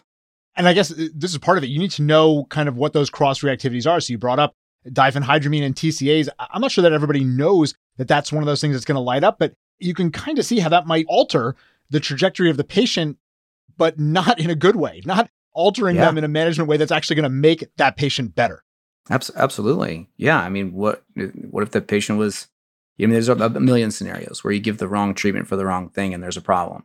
Most of the time, people already got the correct drug screen for TCA, which is called a history of physical and an EKG. That's the real screen for TCAs. So when people act on a urine drug screen in the wrong way, it really can negatively affect patient care or just their experience. We were just consulted a year or so ago on a woman who just gave birth and in postpartum, they took the baby and said, you can't breastfeed and we have to do CPS and all this stuff because her urine tox was positive for amphetamines.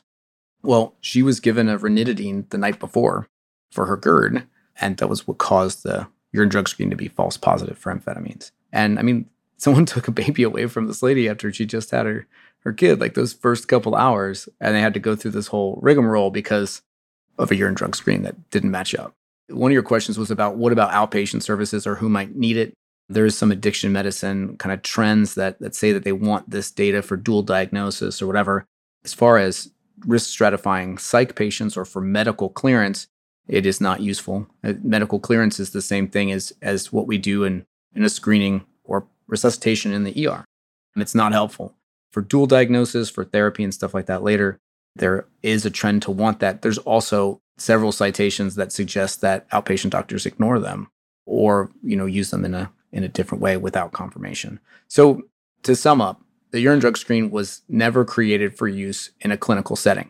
It was, basically NIDA and Department of Transportation to screen for people driving big trucks who might be exposed to drugs. It was never meant for medical use, but we inappropriately use it that way and very rarely follow it up with confirmation. Summary.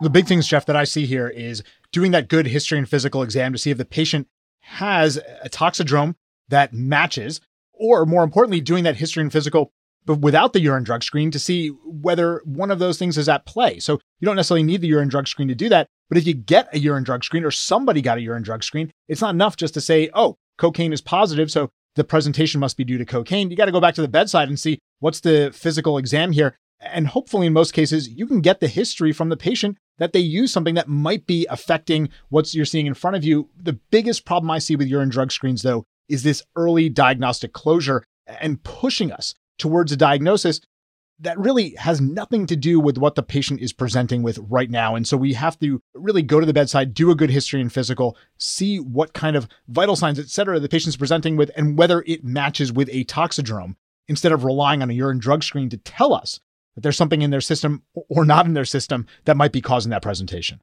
Ladies and gentlemen, please, you are the drug screen. I am the drug screen. You are talented. I am talented. You are smart. I am smart. You don't need a dumb test to figure this out. I don't need a dumb test to figure this out. You have everything you need.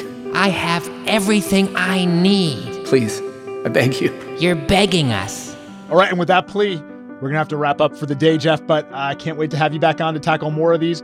Let's find another test that you absolutely hate, and let's see if we can have you tear it apart. All right, Jeff, we'll see you next time. Thanks a lot.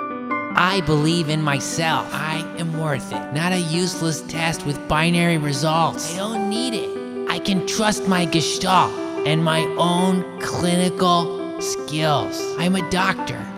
I'm worth it. I've gotten the point. The point!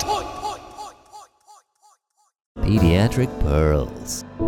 Complex Congenital Heart Disease, Part 2. Welcome back to Part 2 of the exciting congenital heart defect surgery piece with Eileen Claudius and Ashley Strobel. We left off during the interstage period between Stage 1, the Norwood procedure, and Stage 2, which comes next.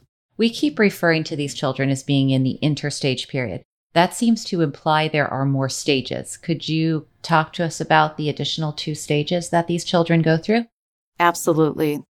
Stage 2. So the second stage is the bidirectional Glenn, which is a partial cavopulmonary anastomosis. It happens around 4 to 6 months. It's exciting because it's the first time that we can unload that single ventricle and allow part of the blood flow to go passively to the lungs, rather than having the single ventricle do all the work. So in this situation, you're taking the superior vena cava and attaching it onto the pulmonary artery. And at that point, they also remove the BT shunt. Okay, so you have all the blood from your superior vena cava going to your pulmonary artery, your inferior vena cava. I don't even know where that's going, but that's not involved at this point. Yeah, that's not involved at this point yet. That's still connected to the right atrium. Okay, so what do we expect of these kids? So these kids, their SATs tend to be a little bit higher. Previously, we had kids with a SAT of 75 to 85%. These kids may even be up in the 90s. Typically the low 90s, they're not going to be oftentimes at 100%, but you'll start to see more normal saturation. Any specific complications with this procedure? Or is this just kind of a holding period with some of the same complications that we noted previously? This is a holding period. It is associated with far fewer complications. You're still going to have all the regular kid complications, and then, they've had surgery on their heart, so there's been scar tissue, but hemodynamic status is so much less tenuous. And typically by this point, a lot more routine childhood vaccinations have been had. They're a little bit bigger. And what comes next? Stage 3. The third stage is the Fontan. This happens typically around 18 to 36 months. This is when you fully transition over. With the Fontan, the IVC is then connected to the pulmonary artery. So you have your SVC and your IVC to the pulmonary artery with this space essentially that acts almost like a right atrium, and sometimes they are fenestrated to kind of limit pulmonary blood flow so that we don't overload the pulmonary vasculature and cause pulmonary edema.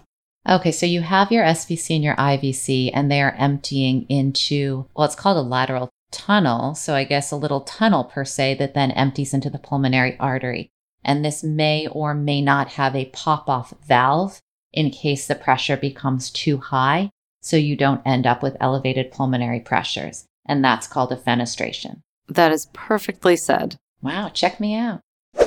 And I'm assuming at this point, these kids are relatively stable, but my guess is that their heart is so modified that they're at risk for different arrhythmias.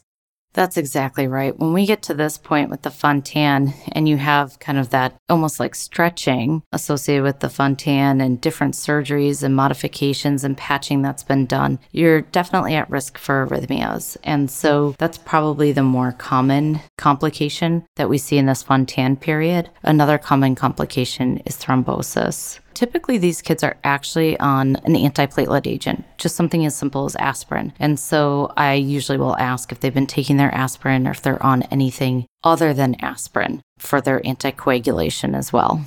That's actually good to know because my understanding is that the Fontan typically occurs at age 2, which also seems to be the time that almost every head trauma occurs. So knowing that these kids might be on an anticoagulant or an antiplatelet agent and knowing to ask seems very important when someone comes in with the normal traumas of toddlerhood.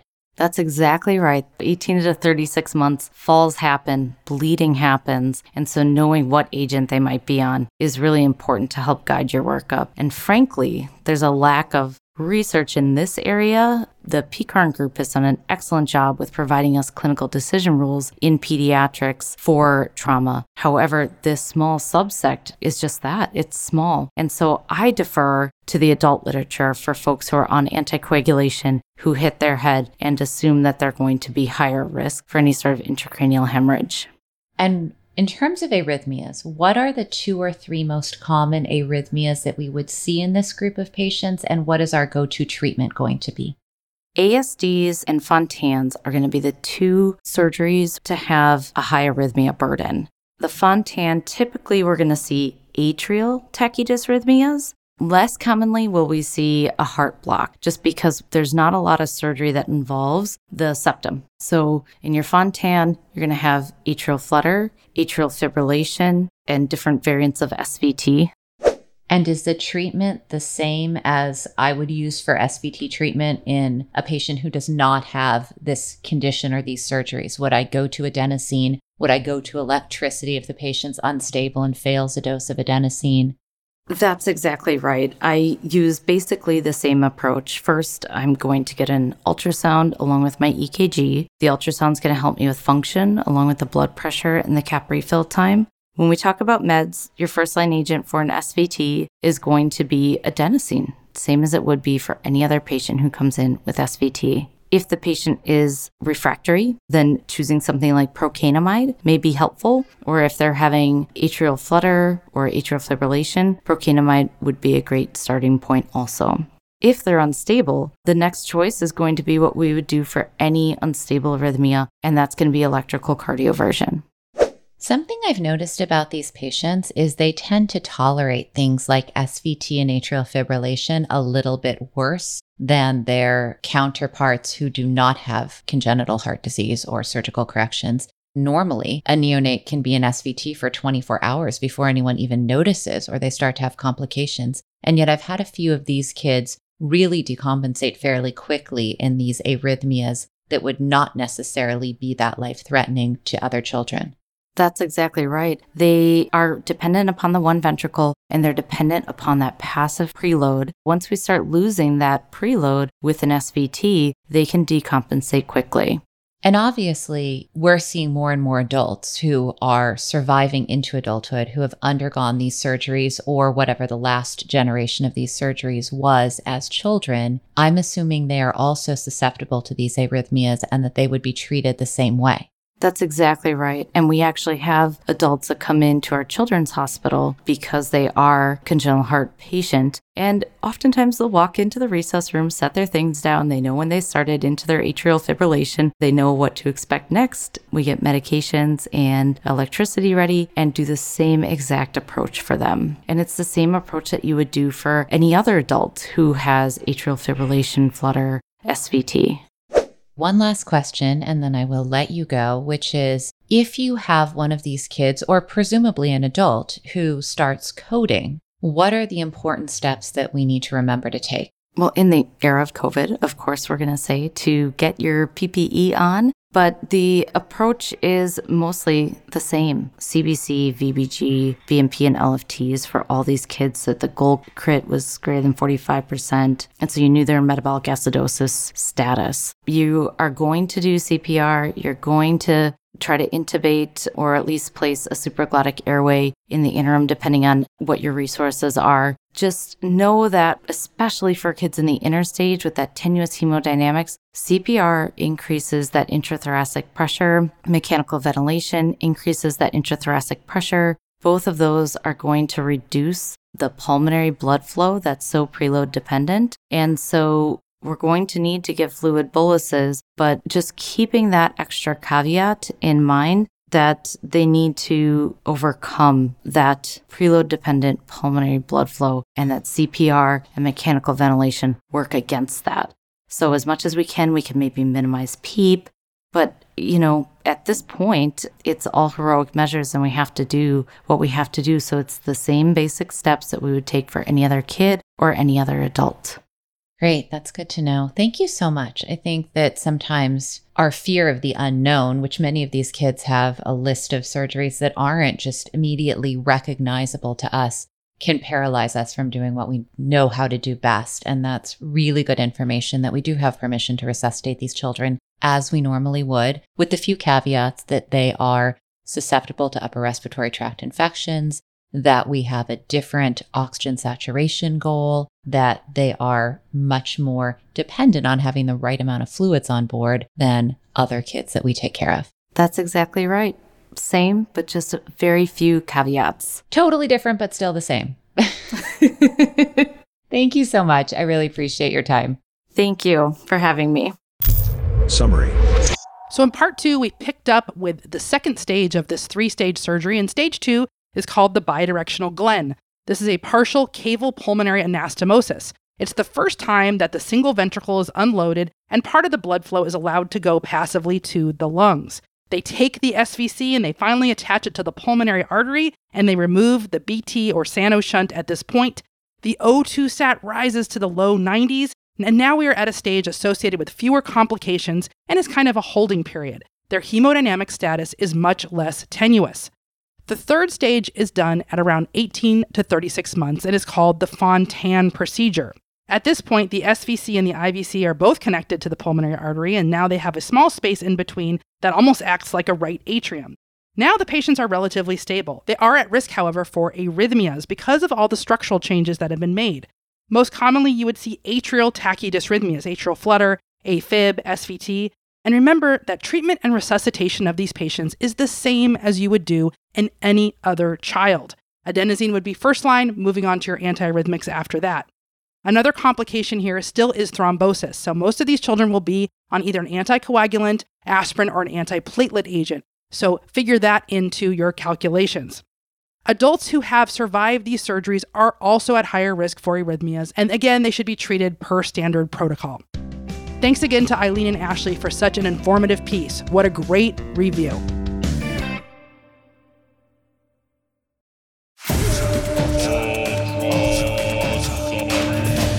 Ultra summary.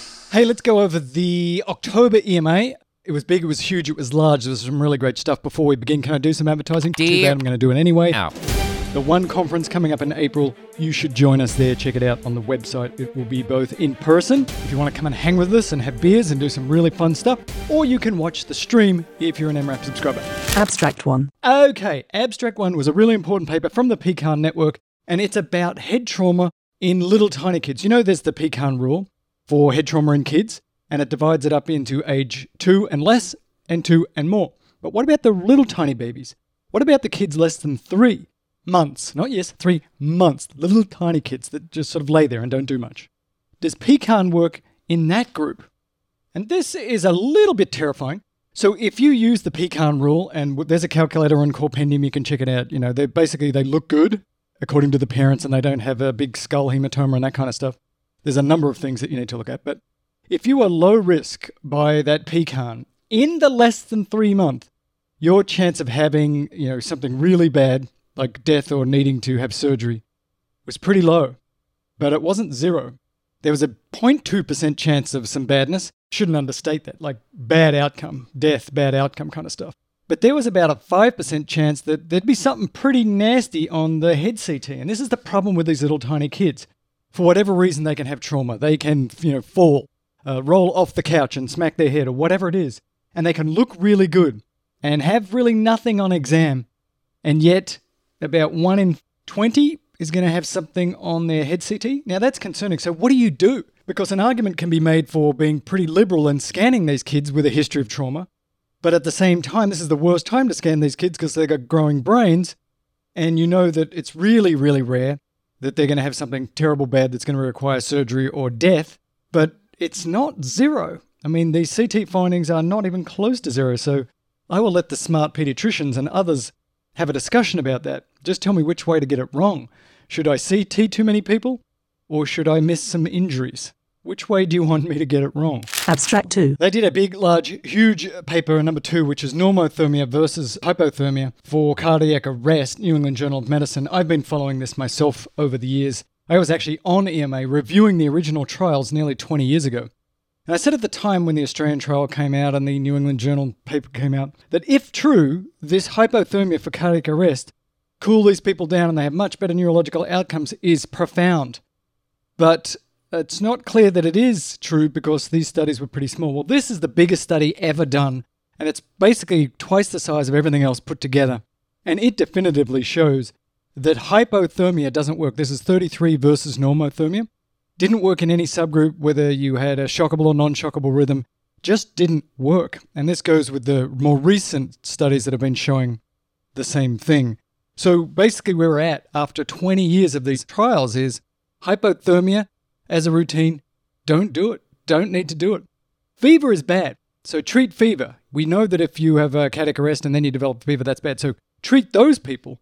But routine hypothermia in patients post-cardiac arrest doesn't work. And it's taken us 20 years to get to the point where we can say that definitively. And we know this is a recurrent theme in medicine. There's lots and lots of examples of this, where the initial studies are a little small, but they look really positive. And so you should use a therapy while it's working, because if you keep doing bigger studies and better studies, you find that in a lot of cases, what we once believed isn't true. There's also probably file draw bias. There's people who've been doing the studies and it wasn't positive, it doesn't get published. There's lots of reasons for this, but it is a little disturbing.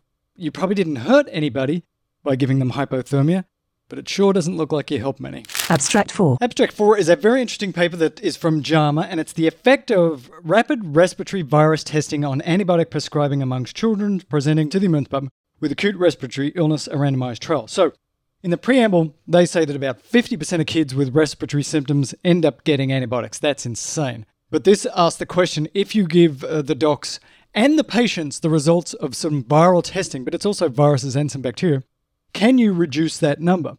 So here's what happened. In the control group where they didn't get the information, they were only given antibiotics to these kids about 19% of the time. So that's good. That's better than 50%. You could argue it should be about 2%, like Mike says.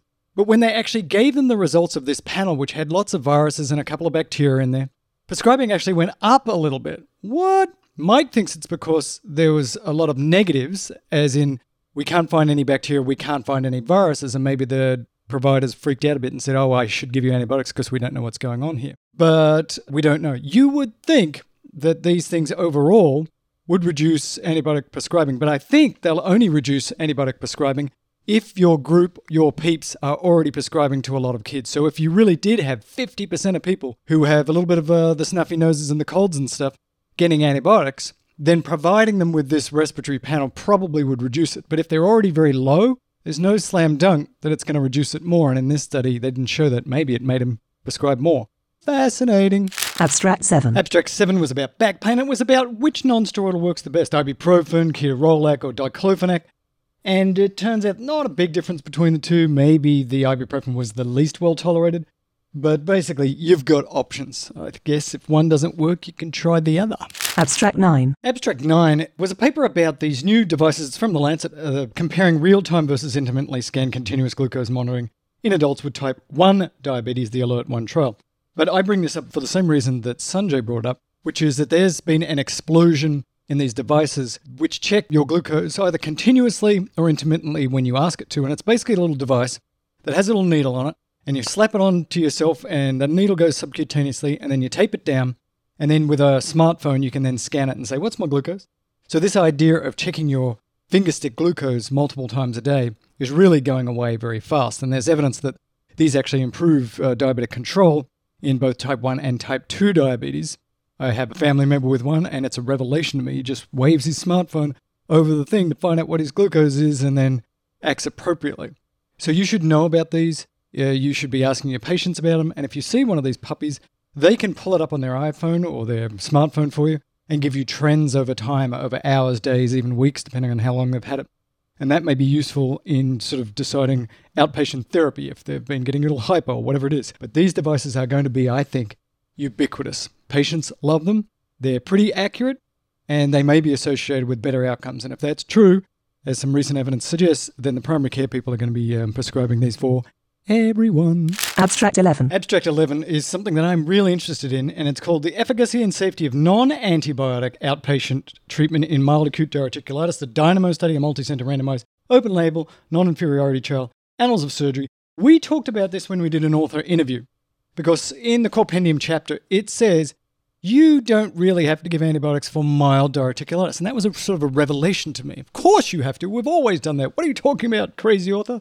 Well, it turns out that there's a number of studies now that say you don't need to do that. A number of societies say that you don't need to do this. This is one of the best studies to date where they actually sent people home that had mild diverticulitis and said, you don't need anything, and let's see how that compares to giving people antibiotics. Now, these were low-risk people. They didn't have a big phlegmon perforation. They didn't have, big white counts or anything. These were pretty low-risk people, but they did fine. And so we're going to see more and more studies like this. And as Sanjay points out, this hasn't really made it to the bedside yet. There's a lot of surgeons that you talk to that are not happy about this, a lot of GI people, but the societies are on board, and increasingly the literature is on board. But if you're going to do this, make sure it's a low-risk patient, because that's who these studies are on. I mean, they're pretty low risk. They don't have much of a white count. They don't have much of anything going on. And they do have somebody in the house who has a car that can bring them back if they get worse. But that's amazing to me. Diverticulitis, non-antimicrobial therapy. Wow. Everything changes constantly. It's cool. Abstract 12. They did a paper I'm particularly interested in, or at least a topic I'm particularly interested in, and it's clinical impact of high-sensitivity cardiac troponin implementation in the community. So here's the idea. You got a troponin, and then you develop a really highly sensitive troponin. So they look before and after they implemented the highly sensitive troponin to ask the question, do you send more people home if it's negative? Do you admit more people? Do you cath more people? Do you pick up more MIs? And what does this do to the overall milieu of the emergency department? So in quick summary, they found that they could, pick a couple more MIs than they otherwise would. They did a few more caths, but overall the number of discharges didn't really change a lot, even though the number of positives was basically double. So as Mike has noted, this didn't really have much of a positive or a negative effect overall. It had some positive effects maybe, had some negative effects, but you ended up sending home, on average, about the same number of people in about the same number of times. So what to make of it? I don't know, more studies to come. But it didn't destroy the planet, as some people, like me, thought it could. All of these people are going to be positive, and all of these people are going to hang around, and all of these people are going to have to get further workups. In this little study, at least, that didn't happen, and that makes us all feel just a bit better. But there'll be more to come on this. And of course, I've run out of time because I'm only allowed 10 minutes because the people that run this show don't give me more than 10 minutes. I could tell you about a whole bunch of other papers, really clinically useful papers, but am I allowed to? No, I'm not. Now listen, to serve us, you must obey us. Because this is sort of an anti-Australian establishment. Crikey! My name's Mel Herbert. I'll talk to you next month. It's the ultra summary. It's not just a summary. It's an ultra summary. You take a summary, you summarize it, you get an ultra summary. It's a thing. We made it up here. It is a thing. Rub it out. To serve us, you must obey us. Must obey every command I give you without question. So I could tell you about a whole bunch of other papers, really clinically useful papers, but am I allowed to? To serve us, no, I'm not. You must obey us. It is a thing. It's not just a summary. It's not just a summary. It's not just a summary. It's not just a summary. It's not just a summary. It's not just a summary. It's not just a summary. It's not just a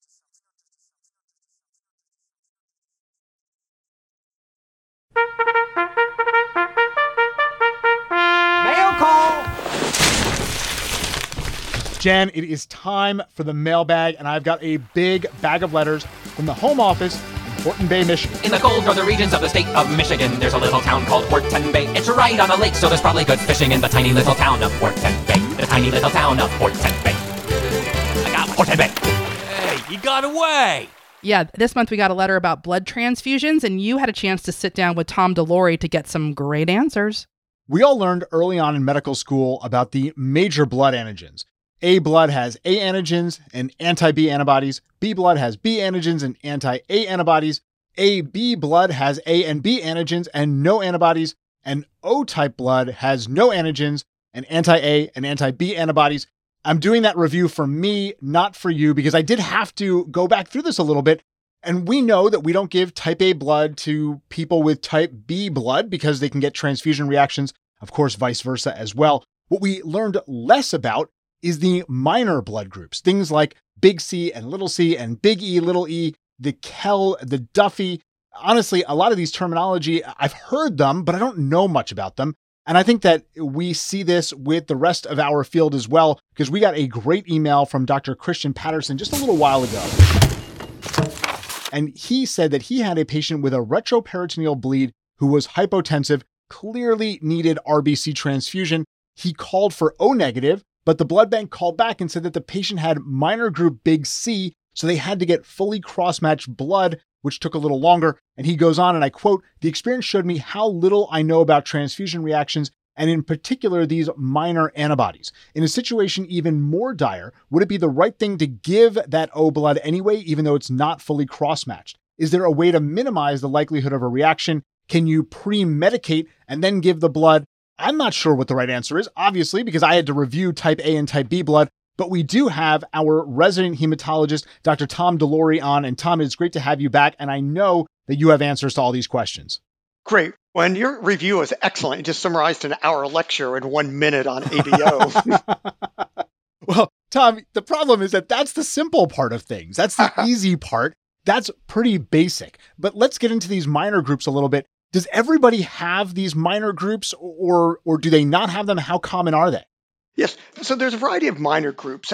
ABO is the most important because we all naturally will make antibodies due to bacterial infections, other things to ABO blood groups. But our red cells actually have probably hundreds of proteins that do differ. And so there's actually many minor blood groups. The biggest ones are RH, which actually is not only D, which is classic RH, but C and E. But as you mentioned, a variety of other minor things, KID, Duffy, Kell. And their incidence varies in the population. We know that about 85 to 90% of people are RH positive.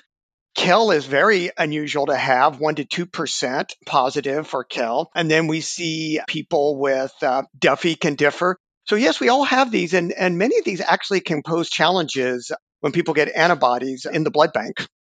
Let's get Christian's question out of the way first. If I have a trauma patient, a GI bleeder, they're hypotensive, I call for O blood, do I need to be worried about these minor groups? Because in general, we're not checking for them. We're just giving them O negative, or if it's a male patient or an older woman, we're giving them O positive. That's correct. The incidence of just transfusing emergent blood and running into one of these rare antibody reactions is very, very rare. So a study I recall from years ago, it's literally like 1 in 1,000. So no, you can transfuse emergency O pretty much risk-free.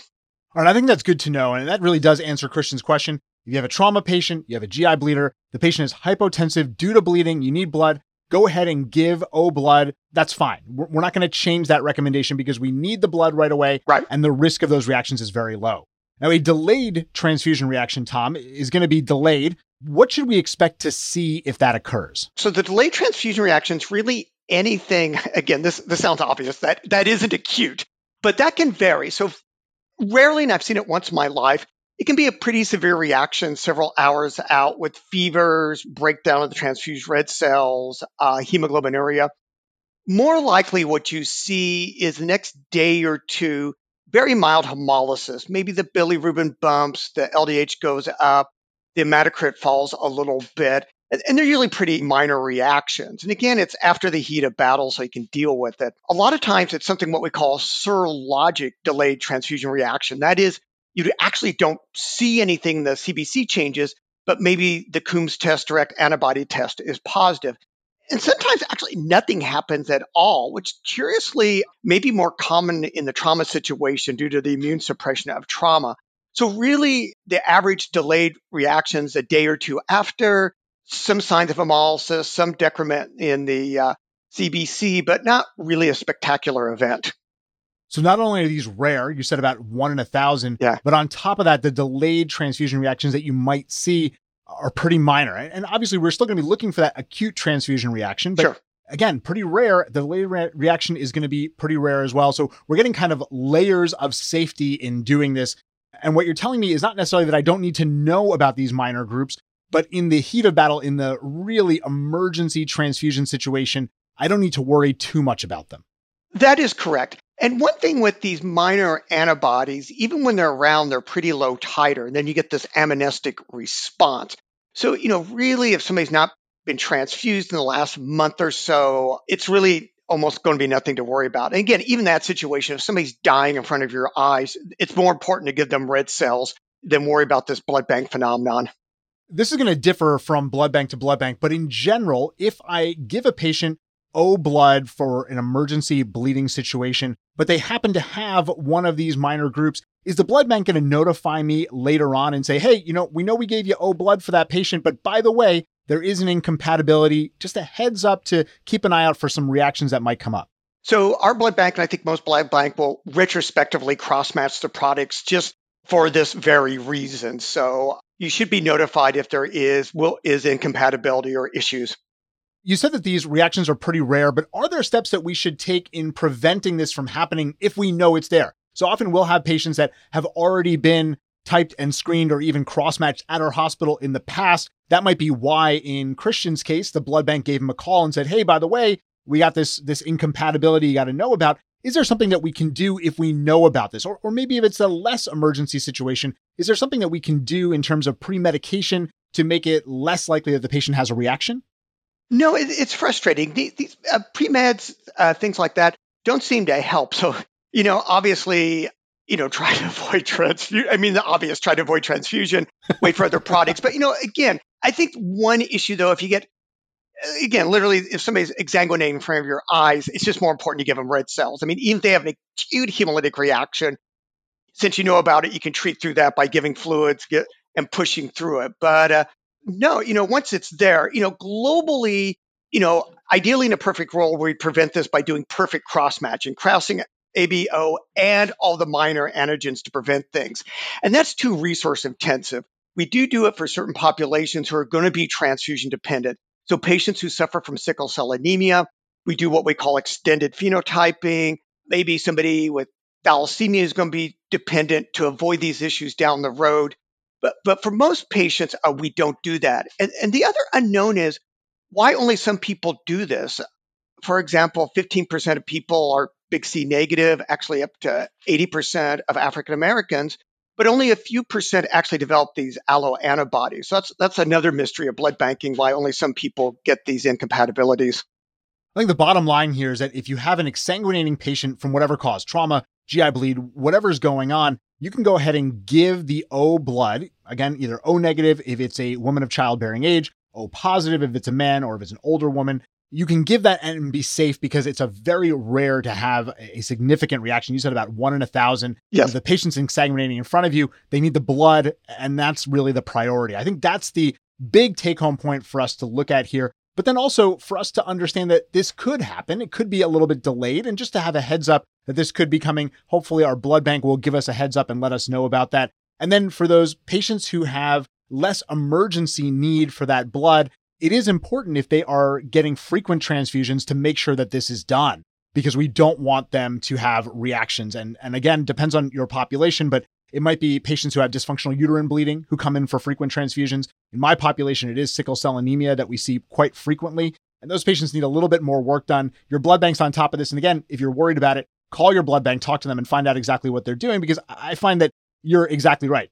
Very few people call the blood bank to ask them questions about what they're doing, but they actually are really obviously very knowledgeable of what they do, and they're very happy to share that information. All right, Tom, thanks so much for clearing this up. Christian, we hope that we got you the answer to your question.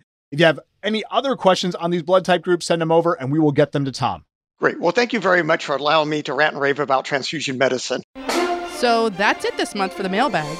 Don't forget, you guys, to keep those letters coming. I'm just the postman.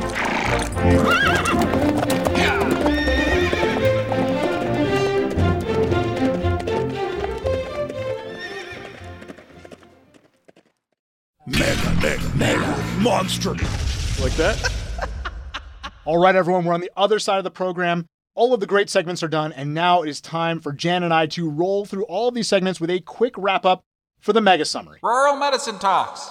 All right, so this month for the rural medicine piece, Vanessa Cardy got a chance to sit down and talk to Adrien Selim about a case of acute kidney injury. This was an interesting case of a patient who walks into a rural, remote emergency department in new renal failure. And this patient is tachypnic and clinically appears to be fluid overloaded. And the doctor determines that she needs urgent dialysis, but they're about 6 hours, of course, from a place that can get that done. So this was a great opportunity for us to review what the indications are for emergency dialysis. And if you haven't reviewed this in a while, it is so clinically relevant to think about these things and remind yourself what is and what is not on the list. A good mnemonic to remember this is the old A-E-I-O-U. A-E-I-O-U. And the A is for acidemia. So if your pH is below 7.1, again, despite medical management that you've tried to do something to fix it, and this one's a little bit more difficult to fix, which we'll talk about in a minute, but despite medical management, then your E is for electrolytes. So usually it's hyperkalemia, despite, again, medical management. I is for ingestions, those rare cases of lithium or the toxic alcohols where you may need dialysis to save this person's life. O is for overload. So someone who looks like they're in CHF, again, despite some attempt at medical management.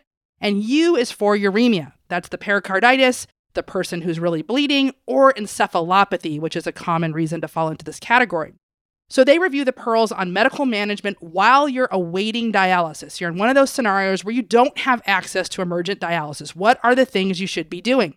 So for hyperkalemia, I think this is the one we're most familiar with. Obviously, we're going to give calcium, ideally calcium gluconate, if we have EKG abnormalities or concern about those. We've got the glucose-insulin combination, and then we've got our beta agonists, and especially the long-acting ones, things like salbutamol, might be where you go when you have a delay to getting to dialysis. Now, remember, these are shifters and they're temporizing, and over hours, that potassium can increase again. So when you're in that wash, rinse, repeat cycle of waiting for dialysis, you have to think about rechecking the potassium and making sure it doesn't creep back up there, repeating EKGs to see how the potassium is doing. So you may want to go for those long-acting beta agonists while you're transporting and monitoring EKG, especially looking at that QRS to make sure it's not widening, and you can repeat those above therapies to shift if you need to.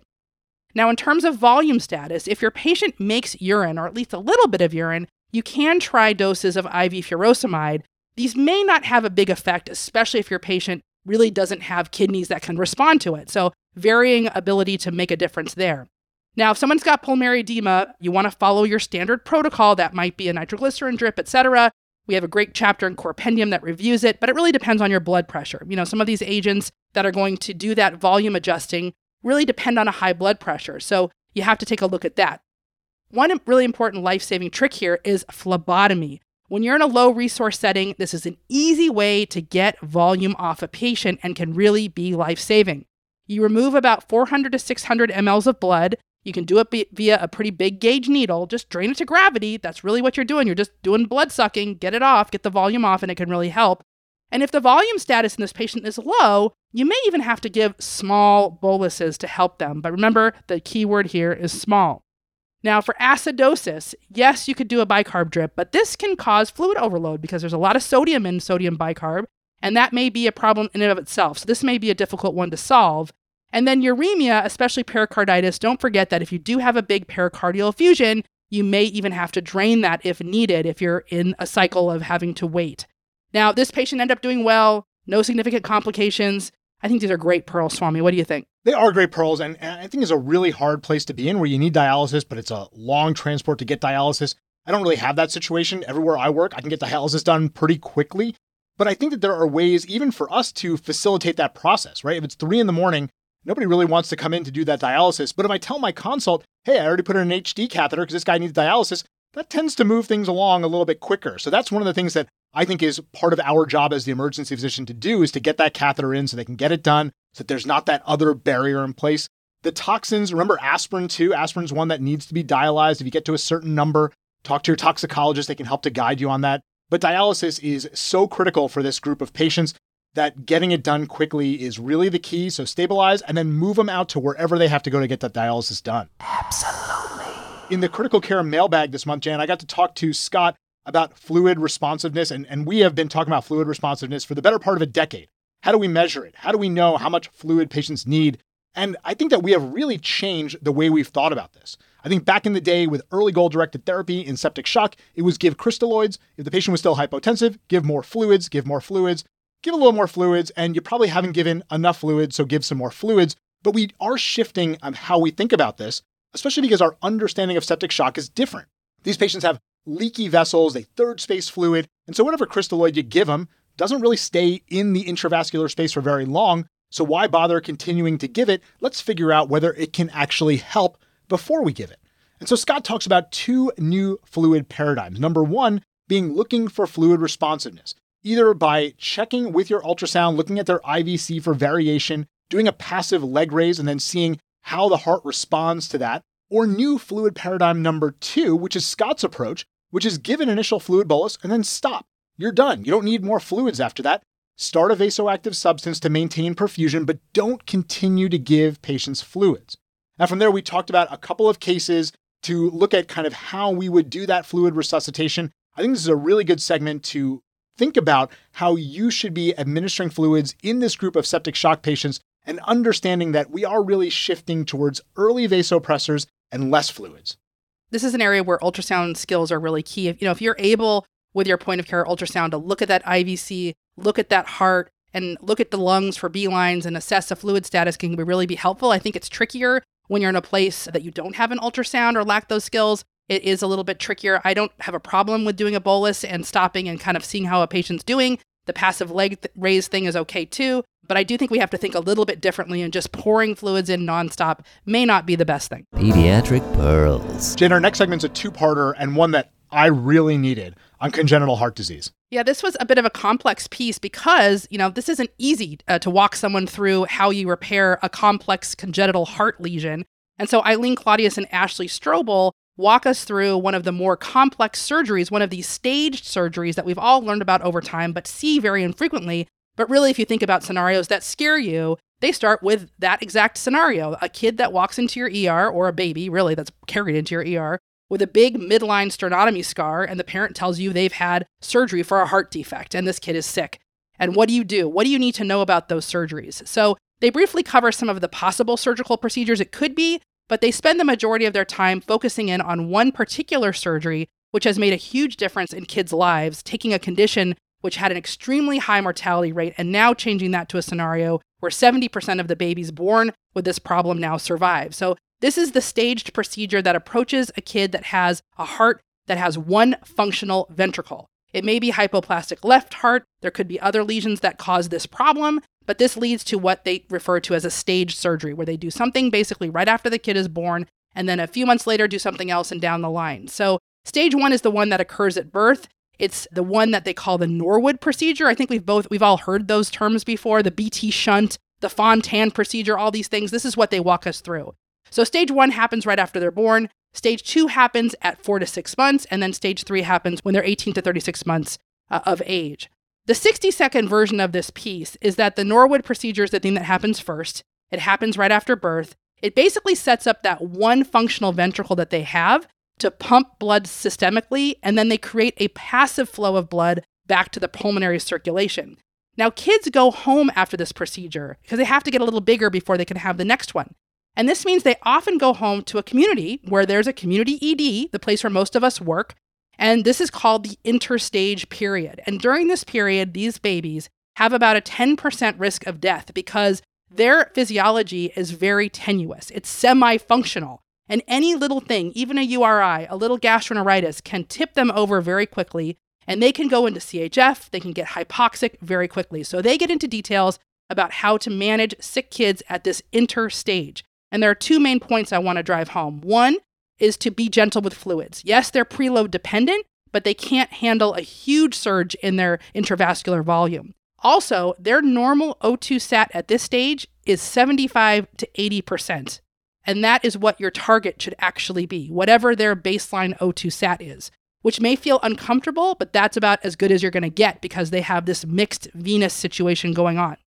If they can survive this interstage period, they get the next surgery at 4 to 6 months. It's called the bidirectional Glenn procedure. This basically helps stabilize that hemodynamic status. And now their baseline O2 sat rises to the low 90s. And the third surgery happens at 18 to 36 months. It's the Fontan procedure. And basically, this is where they kind of shore up the right side of the circulation. The venous side finally gets set up. The IVC, the SVC are all kind of plugged in to do what they usually do. And at this point, these kids are relatively stable from a volume standpoint, but they are at risk for arrhythmias since they've had a lot of structural changes from all these surgeries. With regard to treating those arrhythmias in these special patients, and they're usually atrial arrhythmias, the point here is that you just do what you normally do. Cardiovert when you need to. Use the drugs you would normally use, including adenosine. They will be effective. And so just do what you normally do. One other little point is that these kids are at risk for thrombosis. They have these little shunts and these little things that are created. And so along the way, they're going to be on aspirin or an antiplatelet or even an anticoagulant. And the thrombosis itself can create complications itself. So ask parents about that in terms of their medication list and keep that in mind as a potential complicating factor. Such a great segment, Jan, because it's exactly what Swadron always says. We need to understand what we need to understand and also kind of the next steps. If we understand a little bit about what the cardiothoracic surgeons are doing for these patients, then we can understand a little bit better how to take care of them the right way. And hopefully these scare us a little bit less when they actually do come in. Our next segment was the Dan McCollum piece with Ryan Knight and Charlie Moore, talking about trauma under fire and how they managed this very, very difficult situation on the battlefield. And again, this is one of my favorite pieces, just to hear the heroic measures that people go through. Dan goes through the MARCH algorithm, which is a way to manage when you have multiple trauma patients, looking at massive hemorrhage, airway, respiratory status, circulation, and not forgetting about hypothermia. And at the heart of this particular segment is Doctors Knight and Moore recounting an incident where Army Rangers were badly injured in the field and cared for by medics who did an absolutely incredible job while under fire. And I've listened to this piece, Jan, a couple of times, and each time I take a little something different away from it. Not just the heroism of these medics, but also what we can learn from management in the emergency department when we have multiple victims of trauma. Yeah, this was really a great piece, and it really helps you remember when you have multiple victims, how you have to boil it down to really simple things. You're not going to be able to do all the things. So what are the really key things? The tourniquets, right? Just the airway chin lift jaw thrust, thinking about tension pneumo. What are those things that really make a difference in the moment, and just keeping it to the simple stuff, not all the other things. If you can do massive transfusion protocols, great. You have to keep that in mind. Whole blood might be something that you have access to. It was really a great piece. And I agree, the heroism and really putting yourself in that scenario and thinking about it is kind of mind-blowing. Dr. Amal Mattu. Cardiology Corner this month, Jan, I got to talk to Amal about updates in SVT, something that is so basic to us as emergency physicians, but still a little bit more that we can learn. We went through all of the different pieces of this, the narrow complex, regular tachydysrhythmias, the options for that it could be SVT, but don't forget about atrial flutter. Don't forget that sometimes it's just sinus tachycardia, and you don't want to be the guy who tries to cardiovert sinus tachycardia, although I'll be honest, Jan, I've done it at least once, maybe twice. Me too. Yeah. I think so. Don't feel too bad if it actually happens, but try not to. And we get then into the treatment options for SVT. The unstable patient's going to get electricity. You can try vagal maneuvers in the stable patient, and you can use adenosine. Although I will admit, I really do like calcium channel blockers here better than using adenosine. We had a long segment on that with Justin Morgenstern. You can go check that out. You can use beta blockers as well, although I think rarely are those used. I think it's much more of the calcium channel blockers and adenosine. And then from there, we did discuss a little bit on wide complex regular tachydysrhythmias, that we should always think of those as ventricular tachycardia, but there's a possible alternate diagnosis. You can have SVT with a bundle branch block, but in general, think about that as ventricular tachycardia first, and then you really have to work yourself towards that SVT with a bundle branch block to make sure you're doing the right thing for the patient. And then we did talk a little bit about treating ventricular tachycardia. Obviously, if they're unstable, electricity once again. For the stable VT patient, you do have some options. Procainamide is probably the best based on the recent literature that we have. Amiodarone can be a second line. And Amal does note that adenosine can break about 10% of patients with ventricular tachycardia, which means that we can't use adenosine diagnostically. Just because they broke with adenosine doesn't mean that's an SVT with a bundle branch block. It could still be ventricular tachycardia. And then we get into atrial fibrillation. We get into some other dysrhythmias. It's a good piece to go into. And Jan, we're actually going to have another update on atrial fibrillation in a couple of months because we've got some new guidelines out of Canada. We're going to look at those with Susie DeMeester. Yeah, I think we have focused recently a lot on tachydysrhythmia, as we did in September, the piece on a pregnant patient that came in with a complex SVT. And so I think this piece was a nice summary to kind of wrap up the evidence and just sort of review all of it at once. And so thanks for doing that with Amal. Airway Corner. This month, Darren Braude did his Airway Corner on ketamine and intubation and took a little bit of a deeper dive with Brian Driver from Hennepin. Now, last month, Swami, you had done a piece with Scott Weingart also looking at ketamine and intubation, but more looking at ketamine versus etomidate. And Scott talked about how he likes to use ketamine and intubation. And I think Darren and Brian kind of take a different approach to it. They really talk about patients who either have fragile anatomy or tenuous physiology. We're really worried about taking away their airway and what kind of an intubation you do with these patients. The classic teaching is that you want to go for an awake intubation, which is topical anesthesia. Maybe you do a touch of sedation, but you actually avoid paralysis altogether. So they're focusing on that population of patients and looking at using ketamine potentially in that population of patients for awake intubation. And what they did was they took a look at the NEAR database, which is also something you and Scott talked about last month. And they focused in on a new paper that Brian Driver was an author on, looking at the group of patients within that database that got ketamine only. So out of the 19,000 people in the NEAR study, there were 102 patients who received only ketamine. And in this paper, they compared that group of patients to the 80 patients in the NEAR database who got topical anesthesia only. And they talk about the complications that were seen in the ketamine-only group. There were some people who had vomiting, and there were more adverse events in the ketamine-only group compared to the topical anesthesia group. Now, knowing that there is some methodological issues here, which you and Scott talked about, the NEAR database is an observational database. It is a retrospective, registry of patients who get certain types of intubation procedures. And there's some bias that's introduced to that. Why is one patient in one group versus the other? It's not a randomized controlled trial. But they really kind of take that data and then talk about what their personal approaches are.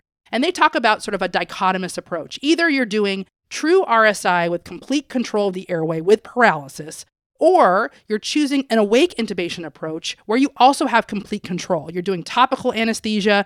Maybe you're doing a touch of sedation if truly needed, but you're also controlling your situation.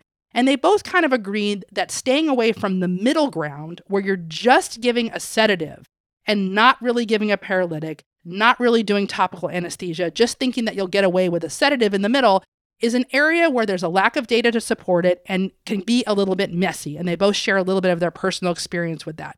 Darren, also being an EMS expert, has to mention that in the EMS world, they commonly don't have paralytics, and they're also not equipped with the tools that you need for an awake intubation with topical anesthesia. So they're left in a little bit of a tougher situation. This is a tough thing because I think really this depends on your comfortability with either of these approaches or any of these approaches. If you're not comfortable with doing good topical anesthesia, not a good way to go. If you want to do that ketamine-only approach, you really have to be comfortable with it. It's not just something to like, oh, I heard about this ketamine-only approach. Maybe I should try that in this patient. Probably not the best approach, something you need to practice, you need to get experience with. But I don't disagree with where the data tells us is the best way, or what the data tells us the best way is to do this at this point. And I think sometimes we can overthink this. We've talked about this in past segments before, where we outthink ourselves from what we are most comfortable with and what's going to be most successful. Most of the time, RSI is going to be the way to go, and trying to complicate it more doesn't really do a lot of help for our patients. So I think if you're going to use topical, get skilled with that, take a course on how to do it, get some practice in doing it. If you're going to try the ketamine-only approach, same thing kind of stands. You got to get some experience of doing it before you break it out in that really tricky case. LaPointe!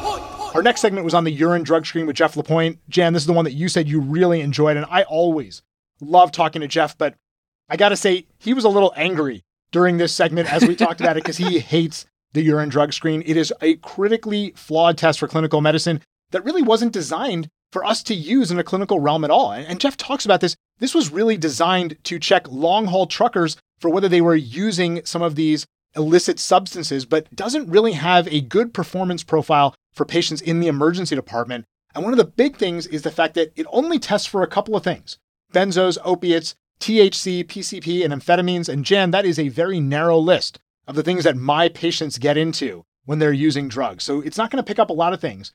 It also has some false negatives. So for benzodiazepines, things like alprazolam and clonazepam might not actually light up that part of the assay. And some opiates also will not register as a positive. But it also has false positives, where things like diphenhydramine can give you a false result for TCA if that's something that your urine drug screen checks. ranitidine can also give some false positives from amphetamines. And so we have to understand the different performance characteristics of this test. And when you start to really get into it, you realize how more and more it's not a useful test to guide our clinical management. And really, if you want to talk about management of the patient in your emergency department in front of you, you really have to look at the clinical picture and not looking at the drug screen to tell you how to manage that person. Yeah, I mean, you almost need a toxicologist to help you interpret the urine drug screen. So why use it? I mean, I think his point about, when you have an altered patient and, it's on your differential that maybe there's a drug involved and you can't tell from a toxidrome in front of you if that's the case. I mean, it can have some utility, but we really shouldn't rely on it to make diagnoses. And, all of these different drugs have different half-lives. You mentioned that, fentanyl doesn't set it off. And, we have at our place, we have a special test that we send out for fentanyl. You just have to know a lot about this test and you have to retain a lot of information. And I don't like to use things that I need to retain a lot of information about. I just don't have enough room in my brain. So, this is just not a test that I like to rely on at all. It is a great way to bump up your consults to toxicology. Just every time you get a urine drug screen and something comes up positive, give them a call and say, what does this mean? Although they're probably going to be pretty angry with you that you're calling them over and over again about a test that they hate to do. And Jen, I've never met a toxicologist who likes urine drug screens, ever. And that tells me there's got to be a problem with the test. Yep. All right, Jen, well, this has been a great month. We had so much wonderful stuff this month to get into, to really discuss the depth and breadth of emergency medicine care, all the things that we can do and that we do every day out in the world. Maybe not you and me, Jan, every day, but our colleagues, what they're doing every day out in the world. And so much good stuff coming up later this month with the snack and some breaking news pieces. I can't wait to hear all of that stuff. And of course, Jan, I can't wait to be back in December. Not only do we have our end of the year show, Jan, next month, but we're also going to have a little bit of a recap. We're going to have a little recap of our favorite stuff through the year. People are going to be able to hear that later next month as well. Jan, I can't wait to get back next month and do this. Absolutely. I look forward to it as well. I can't believe 2021 is almost over. And everyone, keep working hard out there. We all know what a tough job you have and what you do really, really does matter. Next time on EMRAP. Is this still the right view, or is it time to change our perspective on this? Many cases are settled even though there was no wrongdoing on the part of the physician. It's one of those times where the white blood cell count actually matters. And I'll just describe what the parents told me happened. Yes. And then don't classify it when I'm talking to you guys on the phone. I'm using ultrasound almost invariably in all of my cardiac arrest patients. These patients should be prioritized and should be seen and medically cleared as soon as possible, since we know that evidence collection is going to be time sensitive.